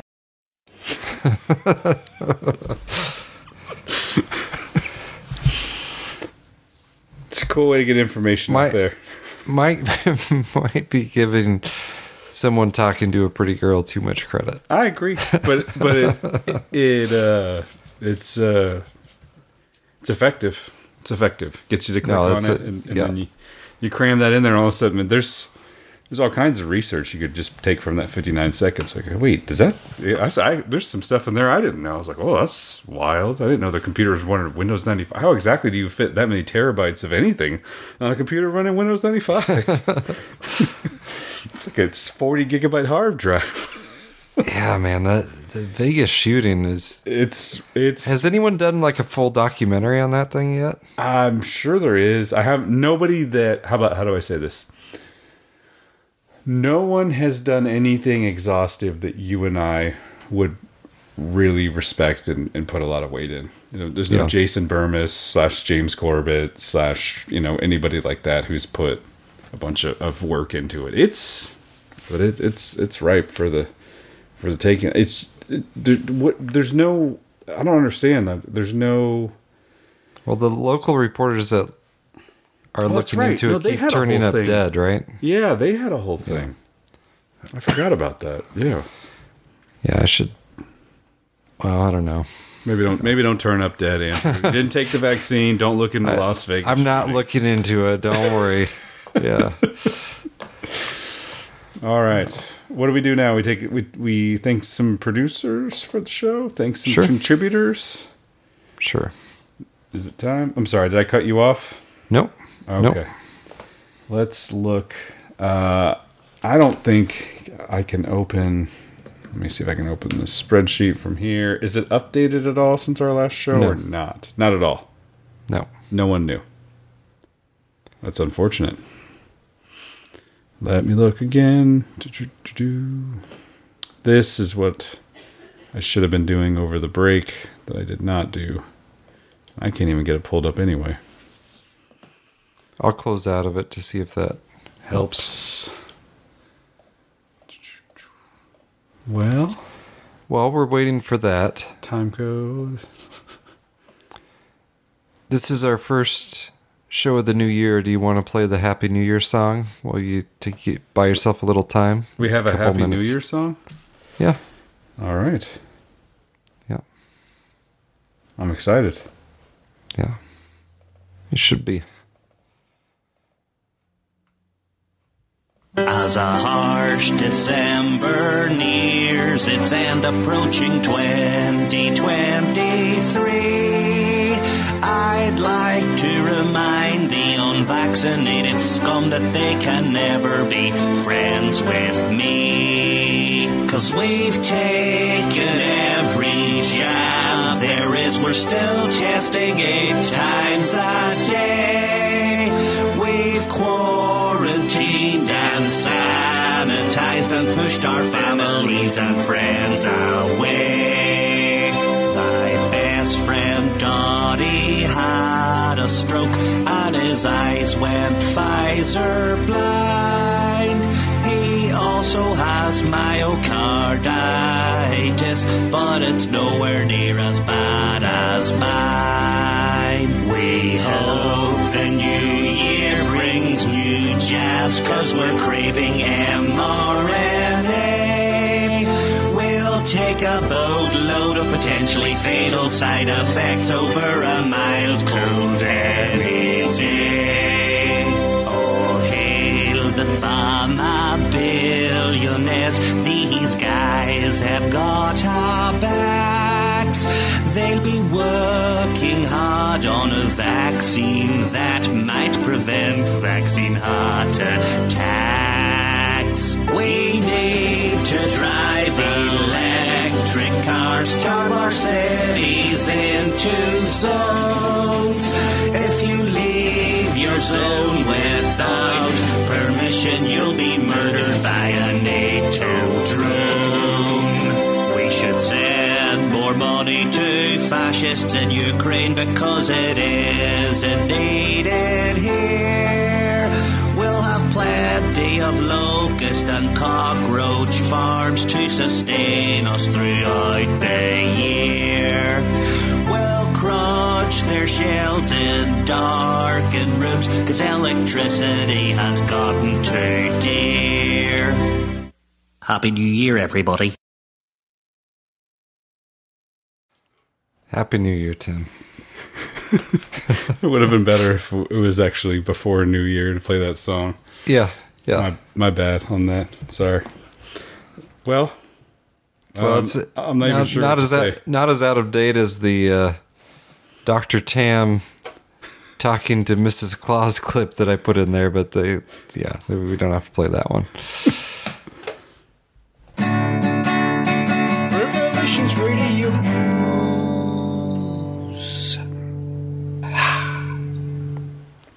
All right, as you guys know, this is a listener-supported podcast. We don't take any advertisements, because who would advertise on this show, to be quite honest? Seriously. Going against everybody, and we just say what we want. So we keep it going. You guys send in the money and the links and the well wishes from across the country or across the world. Can you imagine the advertising pitch for our podcast? All right. So you guys do a show once a week? Well, yeah, like most of the time once a week. Not always once a week, but pretty regularly. Yep. And so what do you guys talk about? Oh, mainly, like vaccines are bad and killing you, and how the government's kind of out to kill you too. Oh, okay, interesting. So what sort of products? Hold on. Let me. Can I get one? So how do you lead into such a serious topic? Well, usually there's about 10 to 20 minutes of completely inane talk about the weather, sports, weather and football. What's going on in our lives? Talk about weather and football. A lot of football. Yeah. It's not really relevant to anyone that listens, but it's us talking to each other about football and the weather, and that's how we ease into the so super so it's tough a sports topics. podcast then? No, it's a football podcast? That could work.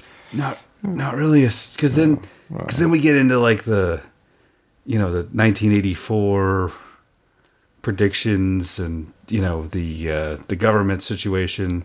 Well, at least you guys don't talk about flat Earth. No, there's a guy. He's half of the show. He talks about flat Earth. It's like a new development within the last year or so, but it keeps the people coming. There's like a whole listener segment that follows just him.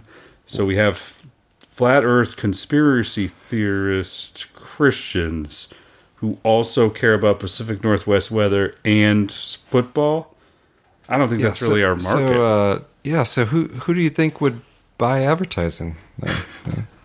So yes, it's kind of amazing that anyone listens, much less would advertise on the podcast. But you know who listens? And the people who do listen are amazing people. They are. I kid about our podcast, but I don't kid about that fact. Absolutely. Danny listens. Danny from Medford, Oregon listens for $25 every single show, and we thank Danny for that. Just to double check, can you open the spreadsheet? I already know the answer to this. If you check, the last donor should be anonymous and $100, but I can't get it open from here. So I'm just going to keep cruising on. We'll do Give, Send, Go first, and then we'll do PayPal. So it should still be 2022. You didn't make a new one, right? I have not. No, I haven't opened this in a while. It's just part of the problem. So I need to make a whole new spreadsheet and everything else. So my apologies. It's been a busy, kind of crazy week, and I didn't get it all. So we did not do.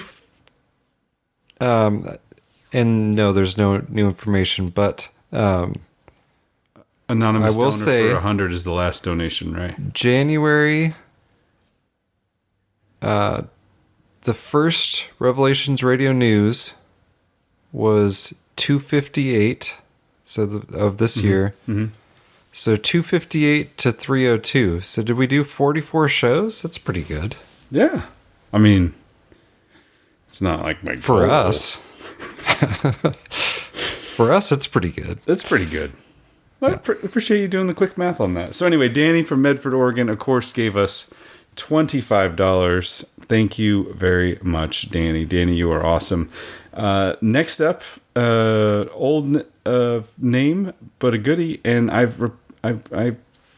regret that I didn't see this donation at the time, because I should have reached out. I didn't see anybody in Seattle, too. We had a couple listeners shoot me an email. One shot me a text, another shot me an email. Say, hey, if you're here, we can hang out. And I didn't get back to anybody. It was unfortunate. Some relatives they're elderly and started to get sick. So I don't want to say we quarantined, but we didn't get out much. Anyway, but my buddy Kyle from Kent said, "Merry Christmas, Tim. Did you make it back to Pacific Northwest in time to enjoy the freezing rain? My kids and I thought it was great fun. Everyone else, not so much. I have video of my son literally just... He's like, Dad, we get a sled? I'm like, I don't think you need a sled, man. Just like sit down. So I have video of my son just sliding down the road. Nice, just frozen. Nice hill. Just whoosh. He's crawling on all fours and then he just slides down. It's like the luge, practicing for the luge. Next up is this is from a new donor, at least to my eyes, Anita. Who has sent in $20. She says, "I enjoy listening to your unscripted banter and always look forward to your next episode. Be safe and God bless you both." What? You could tell it's unscripted? As I say, Anita Don't encourage us. Next up, another anonymous donor from 10 days ago has sent $100. Thank you to anonymous donor for the $100. Also, Rick has sent in $10. Thank you, Rick. What is this? This is interesting. I don't know what in the world this says. Is this cut off? I have to look in a different spot. We got somebody who's got something for us here. Yeah, he cut it off on purpose. So this is interesting. This is our buddy Reno from Texas, who is the fireman who was telling us about Teslas. Oh no, he sent us an email. Okay. Where he said it got cut off on Give, Send, Go. Do we have that? Yes, I've got it. Okay, good. I'll find it. I'll read it in a second. Perfect. Well, he sent in $52, of course, for 52 shows a year. Hey, 44 is pretty good. 44 is pretty good for us, especially considering a huge move and all the crazy stuff that's happened. This is another one. This is great, though. This is a big, long note. So this is from Mark of the Marches for $30. And he says, well, it's well overdue me making my first contribution. I arrived by a familiar route of James Corbett a year or so back and have listened to every show since, usually while at work on Monday mornings. You both set the right tone with your meandering chats, addressing the nauseating new normal. All very uplifting. Long may you run. By the way, the Marches are English counties which border Wales. That's awesome, man. Thank you for sending that. Mark from the Marches. Very cool. My family is Welsh. I know that I have some Welsh. And Mark did want a book, and I did send one to him today. So. Perfect. I talked about my Canadian family. My mom, born and raised in Canada, but I believe her grandparents or great-grandparents both immigrated from Wales. So I do have some... Oh, nice. As our previous emailer said, definitely white. Y'all white boys. Next up, anonymous donor for $5. And this is Feels Good. I think that person sent an email as well, I remember. So I've got Reno's email. Yep. Pull that one, please. Right. So he says, I finally sent y'all a Give, Send, Go. It kills me to hear about you and your wife stranded with the kids due to unreliable car. I'm well qualified and reliable older used cars. Our pastor runs a wholesale side business selling vans, school buses, and big old reliable cars. One of his 11 sons runs that now.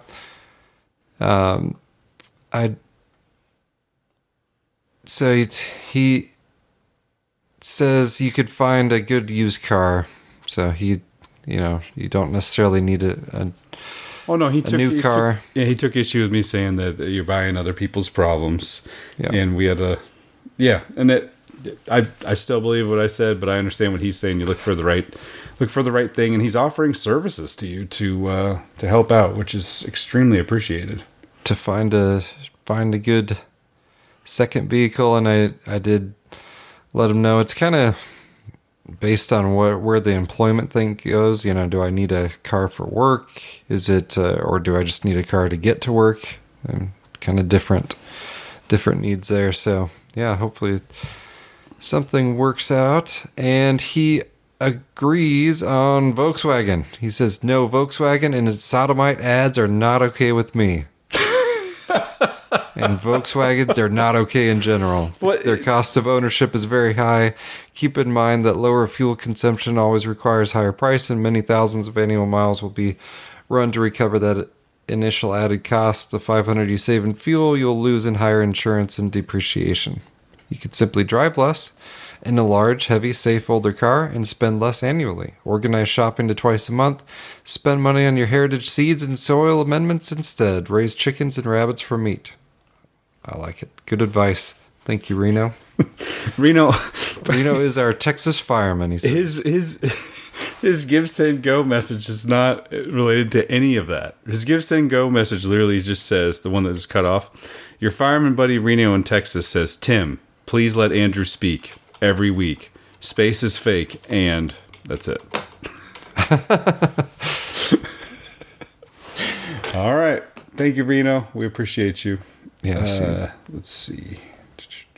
So, do you know I want to know his Latin translation here. He's got some Latin. Let me copy and paste it here. All right. All right. How does this work? We had one listener who emailed a bunch and said that we are dishonoring the Lord by celebrating Christmas. The best time to prepare everything is 10 years. If you want peace, prepare for war. What he actually wrote, that's the translation, which may not be accurate. Tempus optimum ad hoc quad praeperet omnia ex annos si vi pacem parabellum.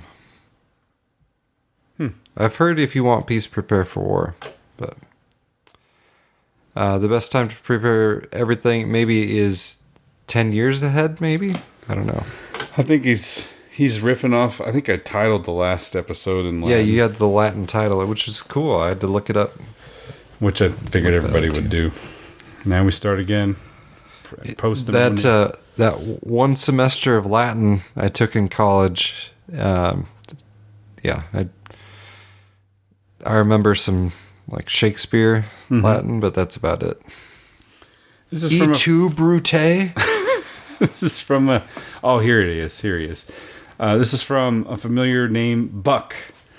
So when are y'all going to start selling archive drives? So maybe this is the same guy, or this is request number 2. Oh, if it's request number 2, this is really gaining momentum. Exit strategy. I got a plan. we sell all the shows we've done so far. If you think that these shows full of rambling about current events are boring, wait till you hear just rambling listen current to what events. It's not even current events. 8 years ago. It would replace some of the PayPal donation shortfall. It will preserve a chunk of your life's work in homes that will cherish it. Oh, that's a really sweet one. It will give you the community access to a greater shared context in the form of indexed thumb drives. I'm personally interested in getting an archive copy sooner rather than later. Poke. I mean, do you have all the shows? Feels good. I do. I have all the shows. Okay. I do. For a while, I thought I lost 1 through 10, but I have them all. Oh, and that's... and he's also referencing the sore spot of our website is we lost everything. 2015, somewhere in there?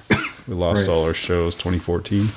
Yeah. I had to build it all from scratch again, which was really unfortunate. We had a listener who was maintaining the server, and I was paying him to do so, and then he got injured. He injured his back or whatever, had money issues, and then let the account go dormant. I didn't know. I guess he forgot, and all of our shows were deleted. All of our entire website was gone. Like, I woke up and it was completely gone. Like, it was literally just this 404 error. Like, nope, this is not here. So everything you see, I've had to rebuild. And if you go back, I got a lot of the important, especially like interviews, James Corbett and other guests early on, but there are some huge gaps in it. So it might be interesting. Yeah, I mean... Yeah, I guess. How big is that thumb drive, though? I could look at it. But, we could do thumb drives and mail them out. I don't know how we would... Yeah, I could do that. What are they... What I mean... Yeah. Then you have how much does the thumb drive cost? If you get your upgraded... How much do you charge? If you get some upgraded internet, it actually wouldn't matter, but... So. The way he says this, and I think it's important to talk about, we may not always be here. You and I may be, doing the show or whatever, but just, I think that's why the Corbett's doing the stuff that he's doing too. It's like, hey, in the future, they take down my website or they start blocking websites or calling it hate speech or whatever. It'd be nice to have physical copies of things. Right. And I guess, I'm humbled and appreciative that he thinks that our podcast is worth saving. So that's, there you go. You know, in the future apocalyptic world, it's like, let's pull out the Revelations Radio News USB. So, yeah. For you, it's just the, and I wouldn't want to pull it out either, but for me, it's the same, it's, you know, probably like James Corbett or, you know, some other shows that you just want to have to. The stuff that's kind of borderline on like too old, like DVDs, you know? Mm-hmm. The problem is they still sort of make DVD players, but they break after, I don't know, 6 months, a year. Really? So it's kind of, because that's all we have is DVD player, and they always break pretty quickly. So if they just full on stop making them, I don't know, being able to play your physical media is, if you got a bunch of stuff on floppy disks, it's tough to thumb drives, Andrew. Thumb drives. No, I know. I'm just giving an example of data storage from the past that became obsolete. So. Did you know James Evan Pilato has a printed copy of every story that he's discussed? That's awesome, isn't it? I had no idea how cool that would be. At first, when I first heard that in 2010, 2009. It's like, that's crazy, man. Why would you do that? Now it's like 10 years, 12 years later, I'm like, that's pretty cool. There's so many, like, you go back. Is it like archives, organized, or? I'm sure it is.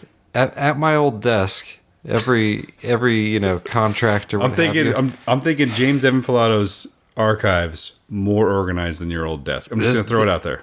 That's most definitely a safe bet. So my organization method was just chronological. Okay.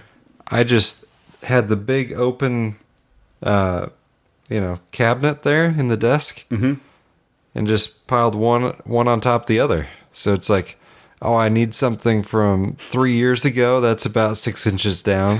And dig it out. So stupid. It's like the Dvorak method: last in, first out. It's last in is on top, first out. The joke, of course, is that I never needed a single thing from that entire stack of paper. But whatever. Here's another good email from. I got to get to PayPal after this. Here's a good email from Caleb from Tulsa. So we got 2 Calebs that listen. And I thought this was kind of funny, but he sent this in. Oh, he said I can't read the email on the podcast. Dang it! Well, don't read it. Can't read it. But he sent in a documentary about. Forward it to me. Yeah. Okay, I will right now. But he sent in and he says, "Hey, you guys are talking about the founding fathers. Do you know they might not have been Christian? Here's a documentary," and he links to a Chris Pinto one. And okay. I didn't get a chance. I think I have that. Yeah. I didn't get a chance to write him back yet, but I wanted to say on the show, I own that. I think Andrew owns that, and we were both big Chris Pinto fans. And is he still turning stuff out? I've listened. We had most of his stuff. So I was on his email list, and I feel like it's been a while since I've gotten something from him. Yeah. But I think he did do. Documentaries. He can't do a documentary once a week, so yeah.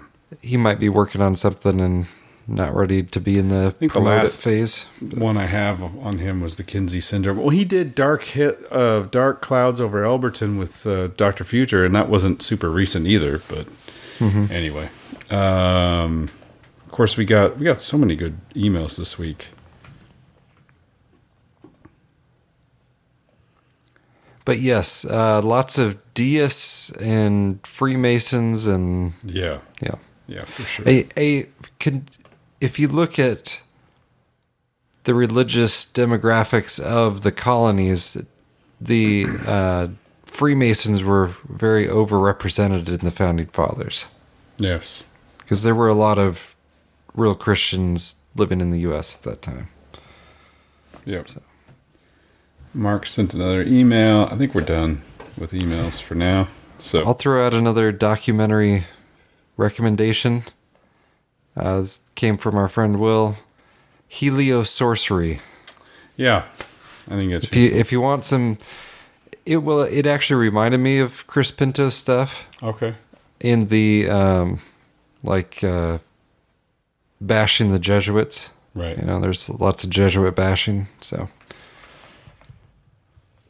It's always a good Chris Pinto staple. Yes, it's very true. So on the PayPal, starting way back right after the show, I think this was the donation that came in right after Danny's. But a gentleman named Chris from somewhere in the hills of western Georgia sent in $100. I wonder who that could be. John from Swallowfield, Berkshire, UK sent in his customary $10 on Christmas Day. Thank you, John. We got a listener in Berkshire, UK who listens and donates regularly. I mean, we're well over a year now. He sent us $10 a month. So thank you, John. Ian sent in $100 via PayPal. So thank you, Ian. That is the same Ian who we had the correspondence with. So we appreciate you, Ian. It's Tim. It's a little quiet. I don't know if something changed with the audio. Hello. Or if it's recording quiet, but yeah, I'll bump up my dBs here. Maybe I'm just not talking close enough to the mic. And then at the new year, we had Robert who sent in $5. So thank you, Robert. Autumn from Snoqualmie, Washington sent in $5. Thank you, Autumn. And then our customary $10 from Kyle. Thank you, Kyle, for sending him $10. So my apologies about getting back to everybody that sent in emails and everything. Hadn't had a chance to do that. I know Andrew was doing a lot of that load. So we thank you, Andrew. And I will get everything uploaded into the spreadsheet and make sure to get the proper producer credits on this show. Hopefully I can get it out in the next 24 hours. I don't like a show going into the weekend, but it's just the way it's got to be this week. So That's it. Thank you guys for supporting the show, and let's move on. Revelations Radio News.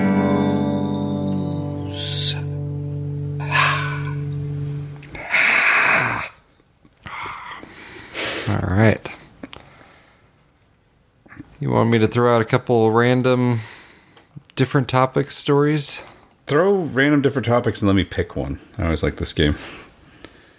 Oh, they're not like deep dives. They're just like good. All right, so headlines, and if you've got a reaction, we'll... Okay. So, Elon Musk's Starlink now has 1 million active subscribers, and guess what? The speeds have come way down, because when you put a bunch of subscribers on, it doesn't work as well. Shocker. Which is the same in fixed wireless as it is in, quote, satellite. Right. But, yeah. So it was predictable, but there was some good marketing where it's like, oh, yeah, we're going to have gigabyte speeds pretty soon. Sure, Elon. Yeah. Okay. So I thought that was interesting. And this was sent to me by Chris on Facebook. Different Chris than donated, but Chris always gives me some good information. From John Whitehead. Yes, Jesus would have been branded a domestic extremist today. Excellent essay. It's on the Rutherford Institute. We'll have it linked in there. It's from LifeSite News. Canadian government releases children's coloring book about assisted suicide. What? According to this children's resource, if you have a disability, you may be justified in feeling that your life is not worth living and taking steps to ending it. Thank you, Canadian government. How did Canada step up so high on the dystopian pedestal? It is. That's a good question. It's out of nowhere, man. It was always they call it MAID, Medical Assistance in Dying. Yeah, we've somehow managed to escape this topic and haven't played clips of it, but there's nothing darker than playing clips of a man who's scared to be homeless and is talking to his doctor about possibly killing himself. I mean, it's... Yeah. Come on, man. What is this? Critiquing eugenics? This is eugenics at its finest, my friend. This is it. Yeah. Yay, are you poor? Sorry about that. Well, yeah, so... we should make the meme, with the Pawn Stars guy, where it's like the best I can do. They did. So they did. I've seen this meme already. Oh, okay. I have Canadian cancer. government. Yeah, best I can do is a bed. Lethal I need injection. medical, I need medical help or I need financial help. Best I can do is assisted suicide. Oh, thanks. Thanks, Canada. I always knew you guys cared. No, I've seen that video that you're talking about, and it's so sad because the guy's like, I don't really want to die, but I don't want to be homeless, and That video was sad, man. There's something very dark about that video. Yeah, it's like he keeps waiting for the joke to be over and the government to be like, "Oh no, we'll help you out. You don't have or to." Or someone to commit save suicide." him. He's like the people interviewing him, like hoping that somebody's going to be like, "Oh well, we can figure something out." It's like, yeah, where's that guy's GoFundMe or GiveSend go? Come on, yeah. But no, we're just gonna make him a topic of a story. Hey, you could die. What about dying? Have you thought about that? So this is the new cure for poverty just dropped. What's going on is proving the supposed fallacy of the slippery slope. That maybe it's not a fallacy after all. Like, this is why you don't want euthanasia. Oh, it's only be in just, horrible people in horrible pain and they're going to die in a week anyway. That's all it'll ever be for. Yeah. Then pretty soon it's like, oh, you've got a disability and you're not able to be a productive contributor to the economy. I mean, you don't have a good quality of life. You should probably kill yourself. So, I saw a social media post recently. The guy gets divorced. He divorces his wife because she refused. What was it? She wanted to abort their Down syndrome child, and he wouldn't have it, and so she had the baby, and then didn't want to care for it, and so they got divorced. But it's to be fair, it's usually the other way around. It's usually the man. I understand. leaves. It's probably why it made the news. Yeah, because it was the other way. Well, I don't know. It's surprising that it made the news because if the man is the good guy, maybe it was like look at the evil man wanting to keep the Down syndrome baby instead of aborting it like a good, member of society. A World Without Down Syndrome. There's a bonus documentary recommendation. World Without Down Syndrome is the documentary. It's very good. I don't want to talk about politics. Euthanasia, we could talk about that, but politics. The Carrie Lake thing, she's still sort of fighting it, but, it's in the court, so she's toast. I have no hope of justice. No. Even though I think she most definitely won. Funny, I was talking to somebody recently who said there was no widespread evidence of voter fraud in the 2020 election because of you can tell about the results from the courts. All the courts results. Because the court said no, there wasn't. There's no evidence of widespread. I got one. Let me throw a random one at you. This is a good one. While we were in Seattle, there was people without power, which is hard because the first 2 days we were in Seattle, it was in the 20s and lower. Yeah. 2 men charged in attacks on 4 Pierce County utility substations. I have that story. Did you? Yeah, I have that story. Yeah. 2 Puyallup men have been charged in attacks at 4 Pierce County substations that left thousands in the dark on Christmas, which is weird, or not weird. This is, of course, my commentary, which is unique because it was an especially cold Christmas in Seattle. Matthew Greenwood, 32, and Jeremy Crahan, 40, are charged with conspiracy to damage energy facilities and possession of unregistered firearms, according to the U.S. Attorney for Western District of Washington, Nick Brown. The men were arrested on Saturday following an investigation by the FBI. 4 substations were vandalized, where the Graham Elk Plain substations operated by Tacoma Power and the Copsawin and Hemlock substations operated by Puget Sound Energy. Power was cut to more than 14,000 customers. All the attacks happened in the middle of the night, according to Pierce County Sheriff's Department spokesperson Sergeant Dan Moss Jr. According to court documents, the attacks at the substations were attempts to cover up a burglary at a local business where Crahan drilled out a lock in Greenwood stole from a cash register. The damage to the Tacoma substations alone is estimated to be at least $3 million. So these morons stole a couple grand and then do $3 million in damage and leave 14,000 people without power in freezing temperatures. I'm glad you brought that, because the story I had was they hadn't caught anyone yet. So the men were identified. This is from 2 days ago. The men were identified, and there was no power while I was there. So this is a new development. The men who were identified as possible suspects through cell phone records and surveillance video. At one substation, Tacoma Power recorded images of a man and a pickup truck that appeared to be connected to the attack. A similar truck was found to be connected to the suspects, according to the Justice Department. In addition, distinctive clothing seen in surveillance agents also seized 2 unregistered short-barrel shotguns. One of the weapons was equipped with a makeshift silencer. It looks like a makeshift silencer, too. Literally duct tape. Both men will appear in U.S. District Court in Tacoma on Tuesday, where prosecutors will ask the suspects to remain detained at the Federal Detention Center in SeaTac pending further hearings. Conspiracy to attack energy facilities is punishable by 20 years. Possession of an unregistered firearm is punishable by 10 years.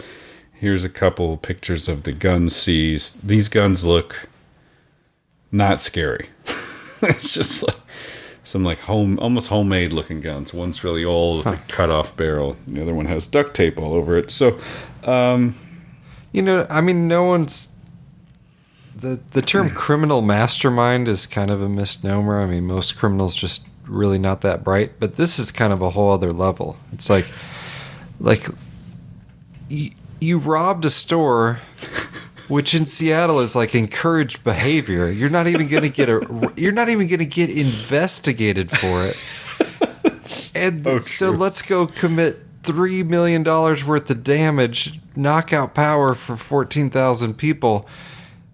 Just, that's 14,000 is enough angry people to make the police actually do their jobs for once, and you get arrested. Elected officials like, we probably have to. We're going to vote on this. Look into this. Yeah. Eventually, we're going to have to answer for this. Yeah. So I couldn't believe it either.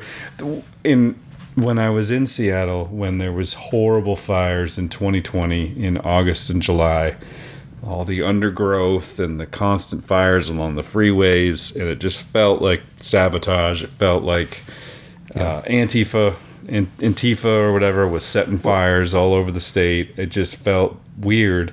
I had this deja vu moment where the TV comes on. We're probably watching football or whatever up there in Seattle, and this 14,000 people without power. I'm like, oh no, something froze and it's down. It's like, no, these substations don't work. Huge pieces of infrastructure have been stolen. And then my immediate thought was, it's got to be Antifa, but nope. Turns out just 2 boneheads. Or maybe it's not. I don't know. The reason, cover story. So the reason I pulled the story or grabbed it, that it stuck out, was that this is not the first power, substation attack. Yeah. And in Washington specifically. Yeah, there was one when we lived up there. I remember one of the first high school games there in Linwood. It was the Edmonds School District, Meadowdale playing some other team. I can't remember which. And the lights are supposed to go on because it's getting dark, and the lights don't go on. And then they look, and there's huge pieces of copper missing. Oh yeah, they stole the copper. They stole the copper that connected it to the substation to the stadium. So yeah, I remember this happening while we were there. I mean, it's a huge problem. Yeah. I was told by a ODOT employee, the Oregon Department of Transportation. Mm-hmm. He's like, yeah, we've started putting like high voltage signs on everything, on all the copper stuff. Smart. Eventually someone's going to get fried because they stopped believing the high voltage signs, but it's probably effective there. So yeah, there's something going on. Just store that away. There's some sort of narrative around the power stations. We've talked a little bit about it, and I think it's to push this national power grid idea, which is a terrible idea. Yeah. And if they can't hype up some just, naturally occurring stories, they're going to make it happen to try and push the national power The thing grid. is- Because you can't take down the nation's power grid unless there is a nation's power grid to take down. It has to be interconnected. Yeah. So the right thing to do is to put everything online, Andrew. Come on. Yes, let's make it to protect it from hacking. Let's put it online and make it hackable. So, if the federal government were managing the power for everyone in the country, I'm sure it would be so much better. How did this happen? .jpeg. Yeah. Somebody hacked it? So, telecom giant is offering a new Girl Scout patch in exchange for promoting the wonders of 5G. And that's Ericsson over in Europe. And, I did not pull the video. I actually decided not to play the video. There's like a commercial where it's some hack for Ericsson talking to a bunch of kids about 5G. I think it's supposed to be funny, but yay, 5G! It's just it didn't really work. Just the audio. I get it. So, I get it. Yeah. So it's let's have the Girl Scouts promote it. Let's put the towers on or next to just every school. Coincidentally, it's I don't know. Yep. No, it does. There's a weird correlation between 5G and others in schools. So schools got to have fast internets. Yeah, schools and hospitals got to get the towers up on the top of the hospitals too. So. Yeah. All right. Well, it's 3 minutes to midnight. Should we wrap it? Let's wrap it up. So this does not work, but people should go look it up if they haven't seen it. The Twitter account is @WarrenColeSmith. Okay. And it is Rick Warren giving a tour of his library. Oh no. Have you seen this? No. I'm just gonna say, if you haven't seen it, it's worth looking up. So he claims to have read the books in the library too, which it's like, if you read all these great books, how can you write such a terrible book yourself, Rick? But are you talking about The Purpose-Driven Life, the number 2 bestseller of all time? And just the general theology weaknesses of Rick Warren. We'll put it that way. He has a secret. Oh my gosh. Are you watching it? Yeah. Yeah. So interesting. So if you've got a library that opens by means of a secret button inside of a, book safe type deal, why are you showing that on the internet? Doesn't that defeat the whole purpose? Tell it to Mark Rober. There's somebody out there. Here's the joke. I did not get that joke. But no, there's somebody out there might. Here's the secret button, and here's where it's located to see this giant library. I don't know. It's amazing though, isn't it? Yeah, it is huge. Holy smokes! I don't even know how to put a dollar value estimate on it, but also Rick needs to maybe eat some. Rick doesn't look like he's in shape. Maybe some nutrition books, maybe some exercise. Yeah, would be. Oh, I was going to tell you. This is a parting thing. Fairlife. I guess Fairlife is they've gone woke, just like every other company in the world. But I haven't even seen their woke commercial. But as soon as I talked about Fairlife to somebody, they're like, "Oh, they went woke. There's this commercial." They have a ultra. I know your daughter drinks milk, so they have a new ultra. It's not new. I discovered it. It's been around for a while, but they call it ultra filtered milk. What this is kind of the opposite of raw milk, but it's actually kind of cool because they can filter out some parts of the milk that aren't necessarily needed and increase other parts. So Fairlife ultra filtered milk has like more than double the protein of regular milk, and it has like fortified with like D3 and a couple other things. So I know you're on the milk quest. You might look into that. It's just like it's lower calories, lower sugar, and higher protein content milk, and they do that all just by filtering out different things. Yeah, just worth looking at. I don't know if it would be interesting to you at all. We're trying a little bit of it here, but I found out that I don't know. Maybe it's already talked about it, but what's that? The milk for like lactose intolerant people. Yeah. Mm-hmm. They actually do that by. No, you told us about this. Yeah. This is the same. Lactose free is actually like adding stuff in that gets taken out by pasteurization. Lactase. Yeah. This is supposedly lactose free as well, so it probably has lactase added to it. But anyway, it's delicious milk and it has a little more protein. I just thought it might be helpful. I know you got somebody that drinks the milk there, so.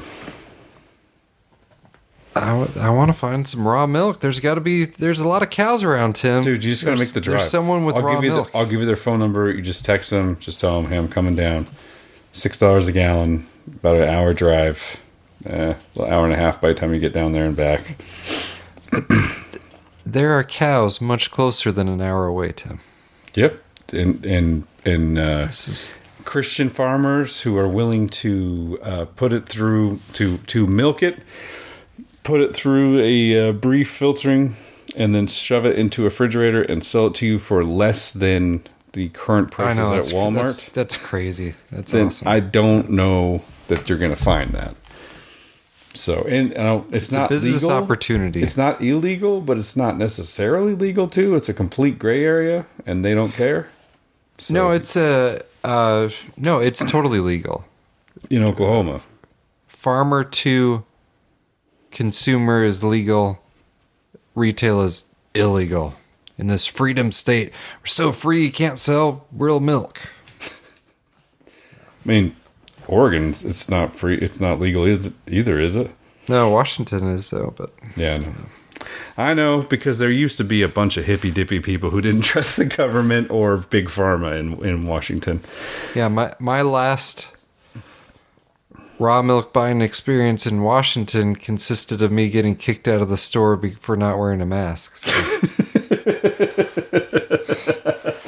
It's a little bit of a contradiction there. So I can't, you could sell the raw milk, but you can't shop in a grocery store without a mask. I can't breathe the full amount of oxygen, but I can have the non-pasteurized milk from a cow.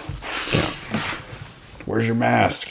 Meanwhile, in Oklahoma, no masks in sight, but no, you can't sell raw milk? What?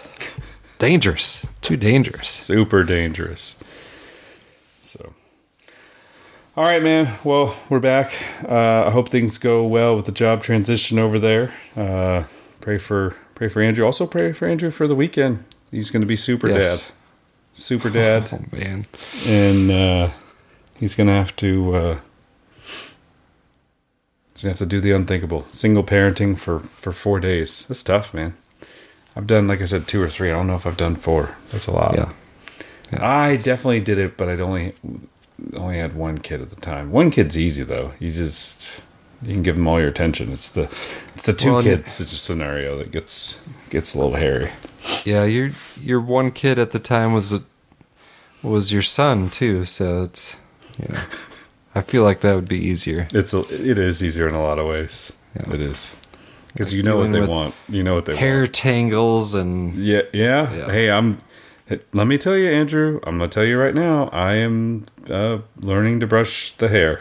So, okay. I, who have no hair at all, also trying to learn how to brush hair. And Apparently I'm not good at it because I get yelled at by both of my ladies in my life. No, daddy.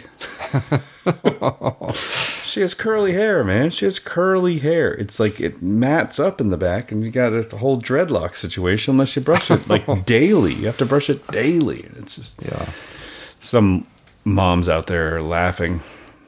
Of course you have to brush it daily, Tim. Of course. I don't even have hair. Have you seen this? You seen my profile pic on Twitter or anything? I got a beard. That's it. No hair at all. Shave it with a razor. So I haven't owned a comb since like 6th grade. You don't brush your hair? No. That's awesome. Just it is just what it is, right? Just I haven't had a haircut in a while too, so it's getting a little too long for that, but whatever. Yeah. I made a deal with my son. He hates haircuts, and he has beautiful hair, blonde, beautiful hair, thick hair, and he's like, it's getting worse and worse. And my wife's like, you need to get his haircut. And I'm like, he hates it. Let's let it go. And I'm like living vicariously through him. I'm like, look at this beautiful locks. It's awesome. And then I was like, look, dude, I have to take you to get a haircut. He's like, no. I said, well, I'll make you a deal. If you let me trim the sides and the back, just the sideburn area and the back, because the sideburn on kids, once that starts to go long, it just goes right in their ears and they look terrible. Yeah. Let me trim the sideburn and let me trim the back of your neck. I will buy us a couple more weeks, and then you can get a haircut from my buddy in Seattle, who he liked, and we'll give him like multiple lollipops per visit. And he was like, all right. So before the piano recital, I got in there. So got in there with the clippers, got a little and then pushed it all the way out, and he's freshly haircutted now, back to school soon. So more inane stuff that nobody else needs to hear about or care about. So anyway, good luck to you. Thank you for listening to the end. Yes. Yeah. And good luck to Andrew this weekend. We'll be praying for you, buddy. I appreciate that, and I need it. All right, guys. We'll see you next week. Thanks, everybody. A copy of this podcast, as well as links to each story covered, are available at revelationsradionews.com. To contact Andrew and Tim, or to support Revelations Radio News, please visit revelationsradionews.com and click on the Contact tab or Support tab. Please check out the other podcasts at revelationsradionetwork.com, and thank you for your support of this podcast. Don't you say we're in this together, you and me, one-on-one forever. Don't you say we're in this together, you and me.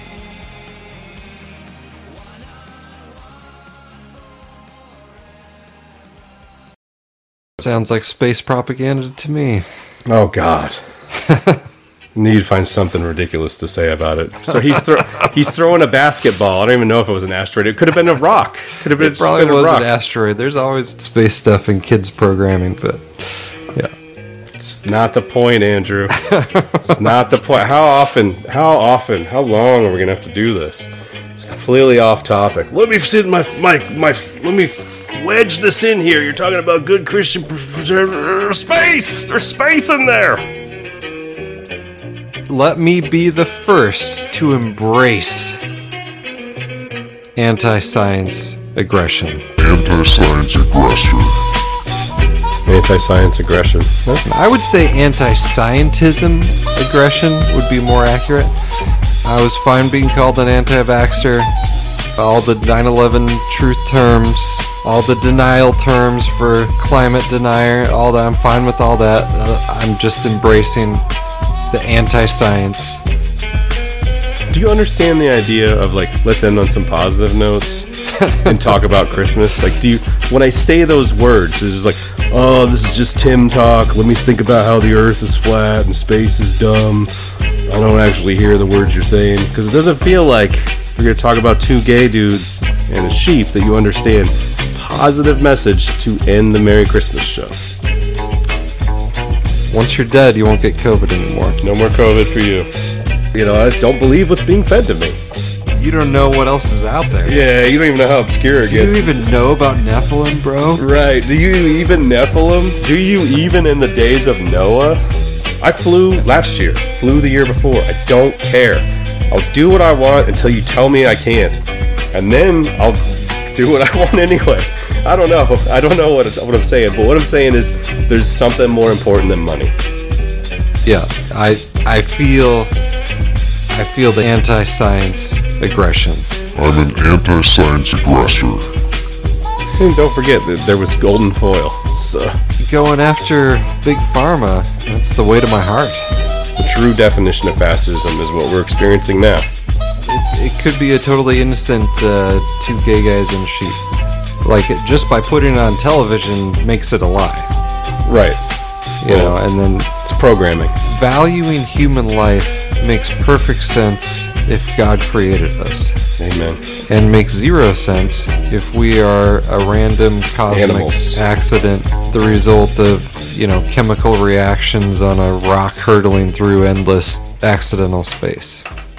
Amen to that, man.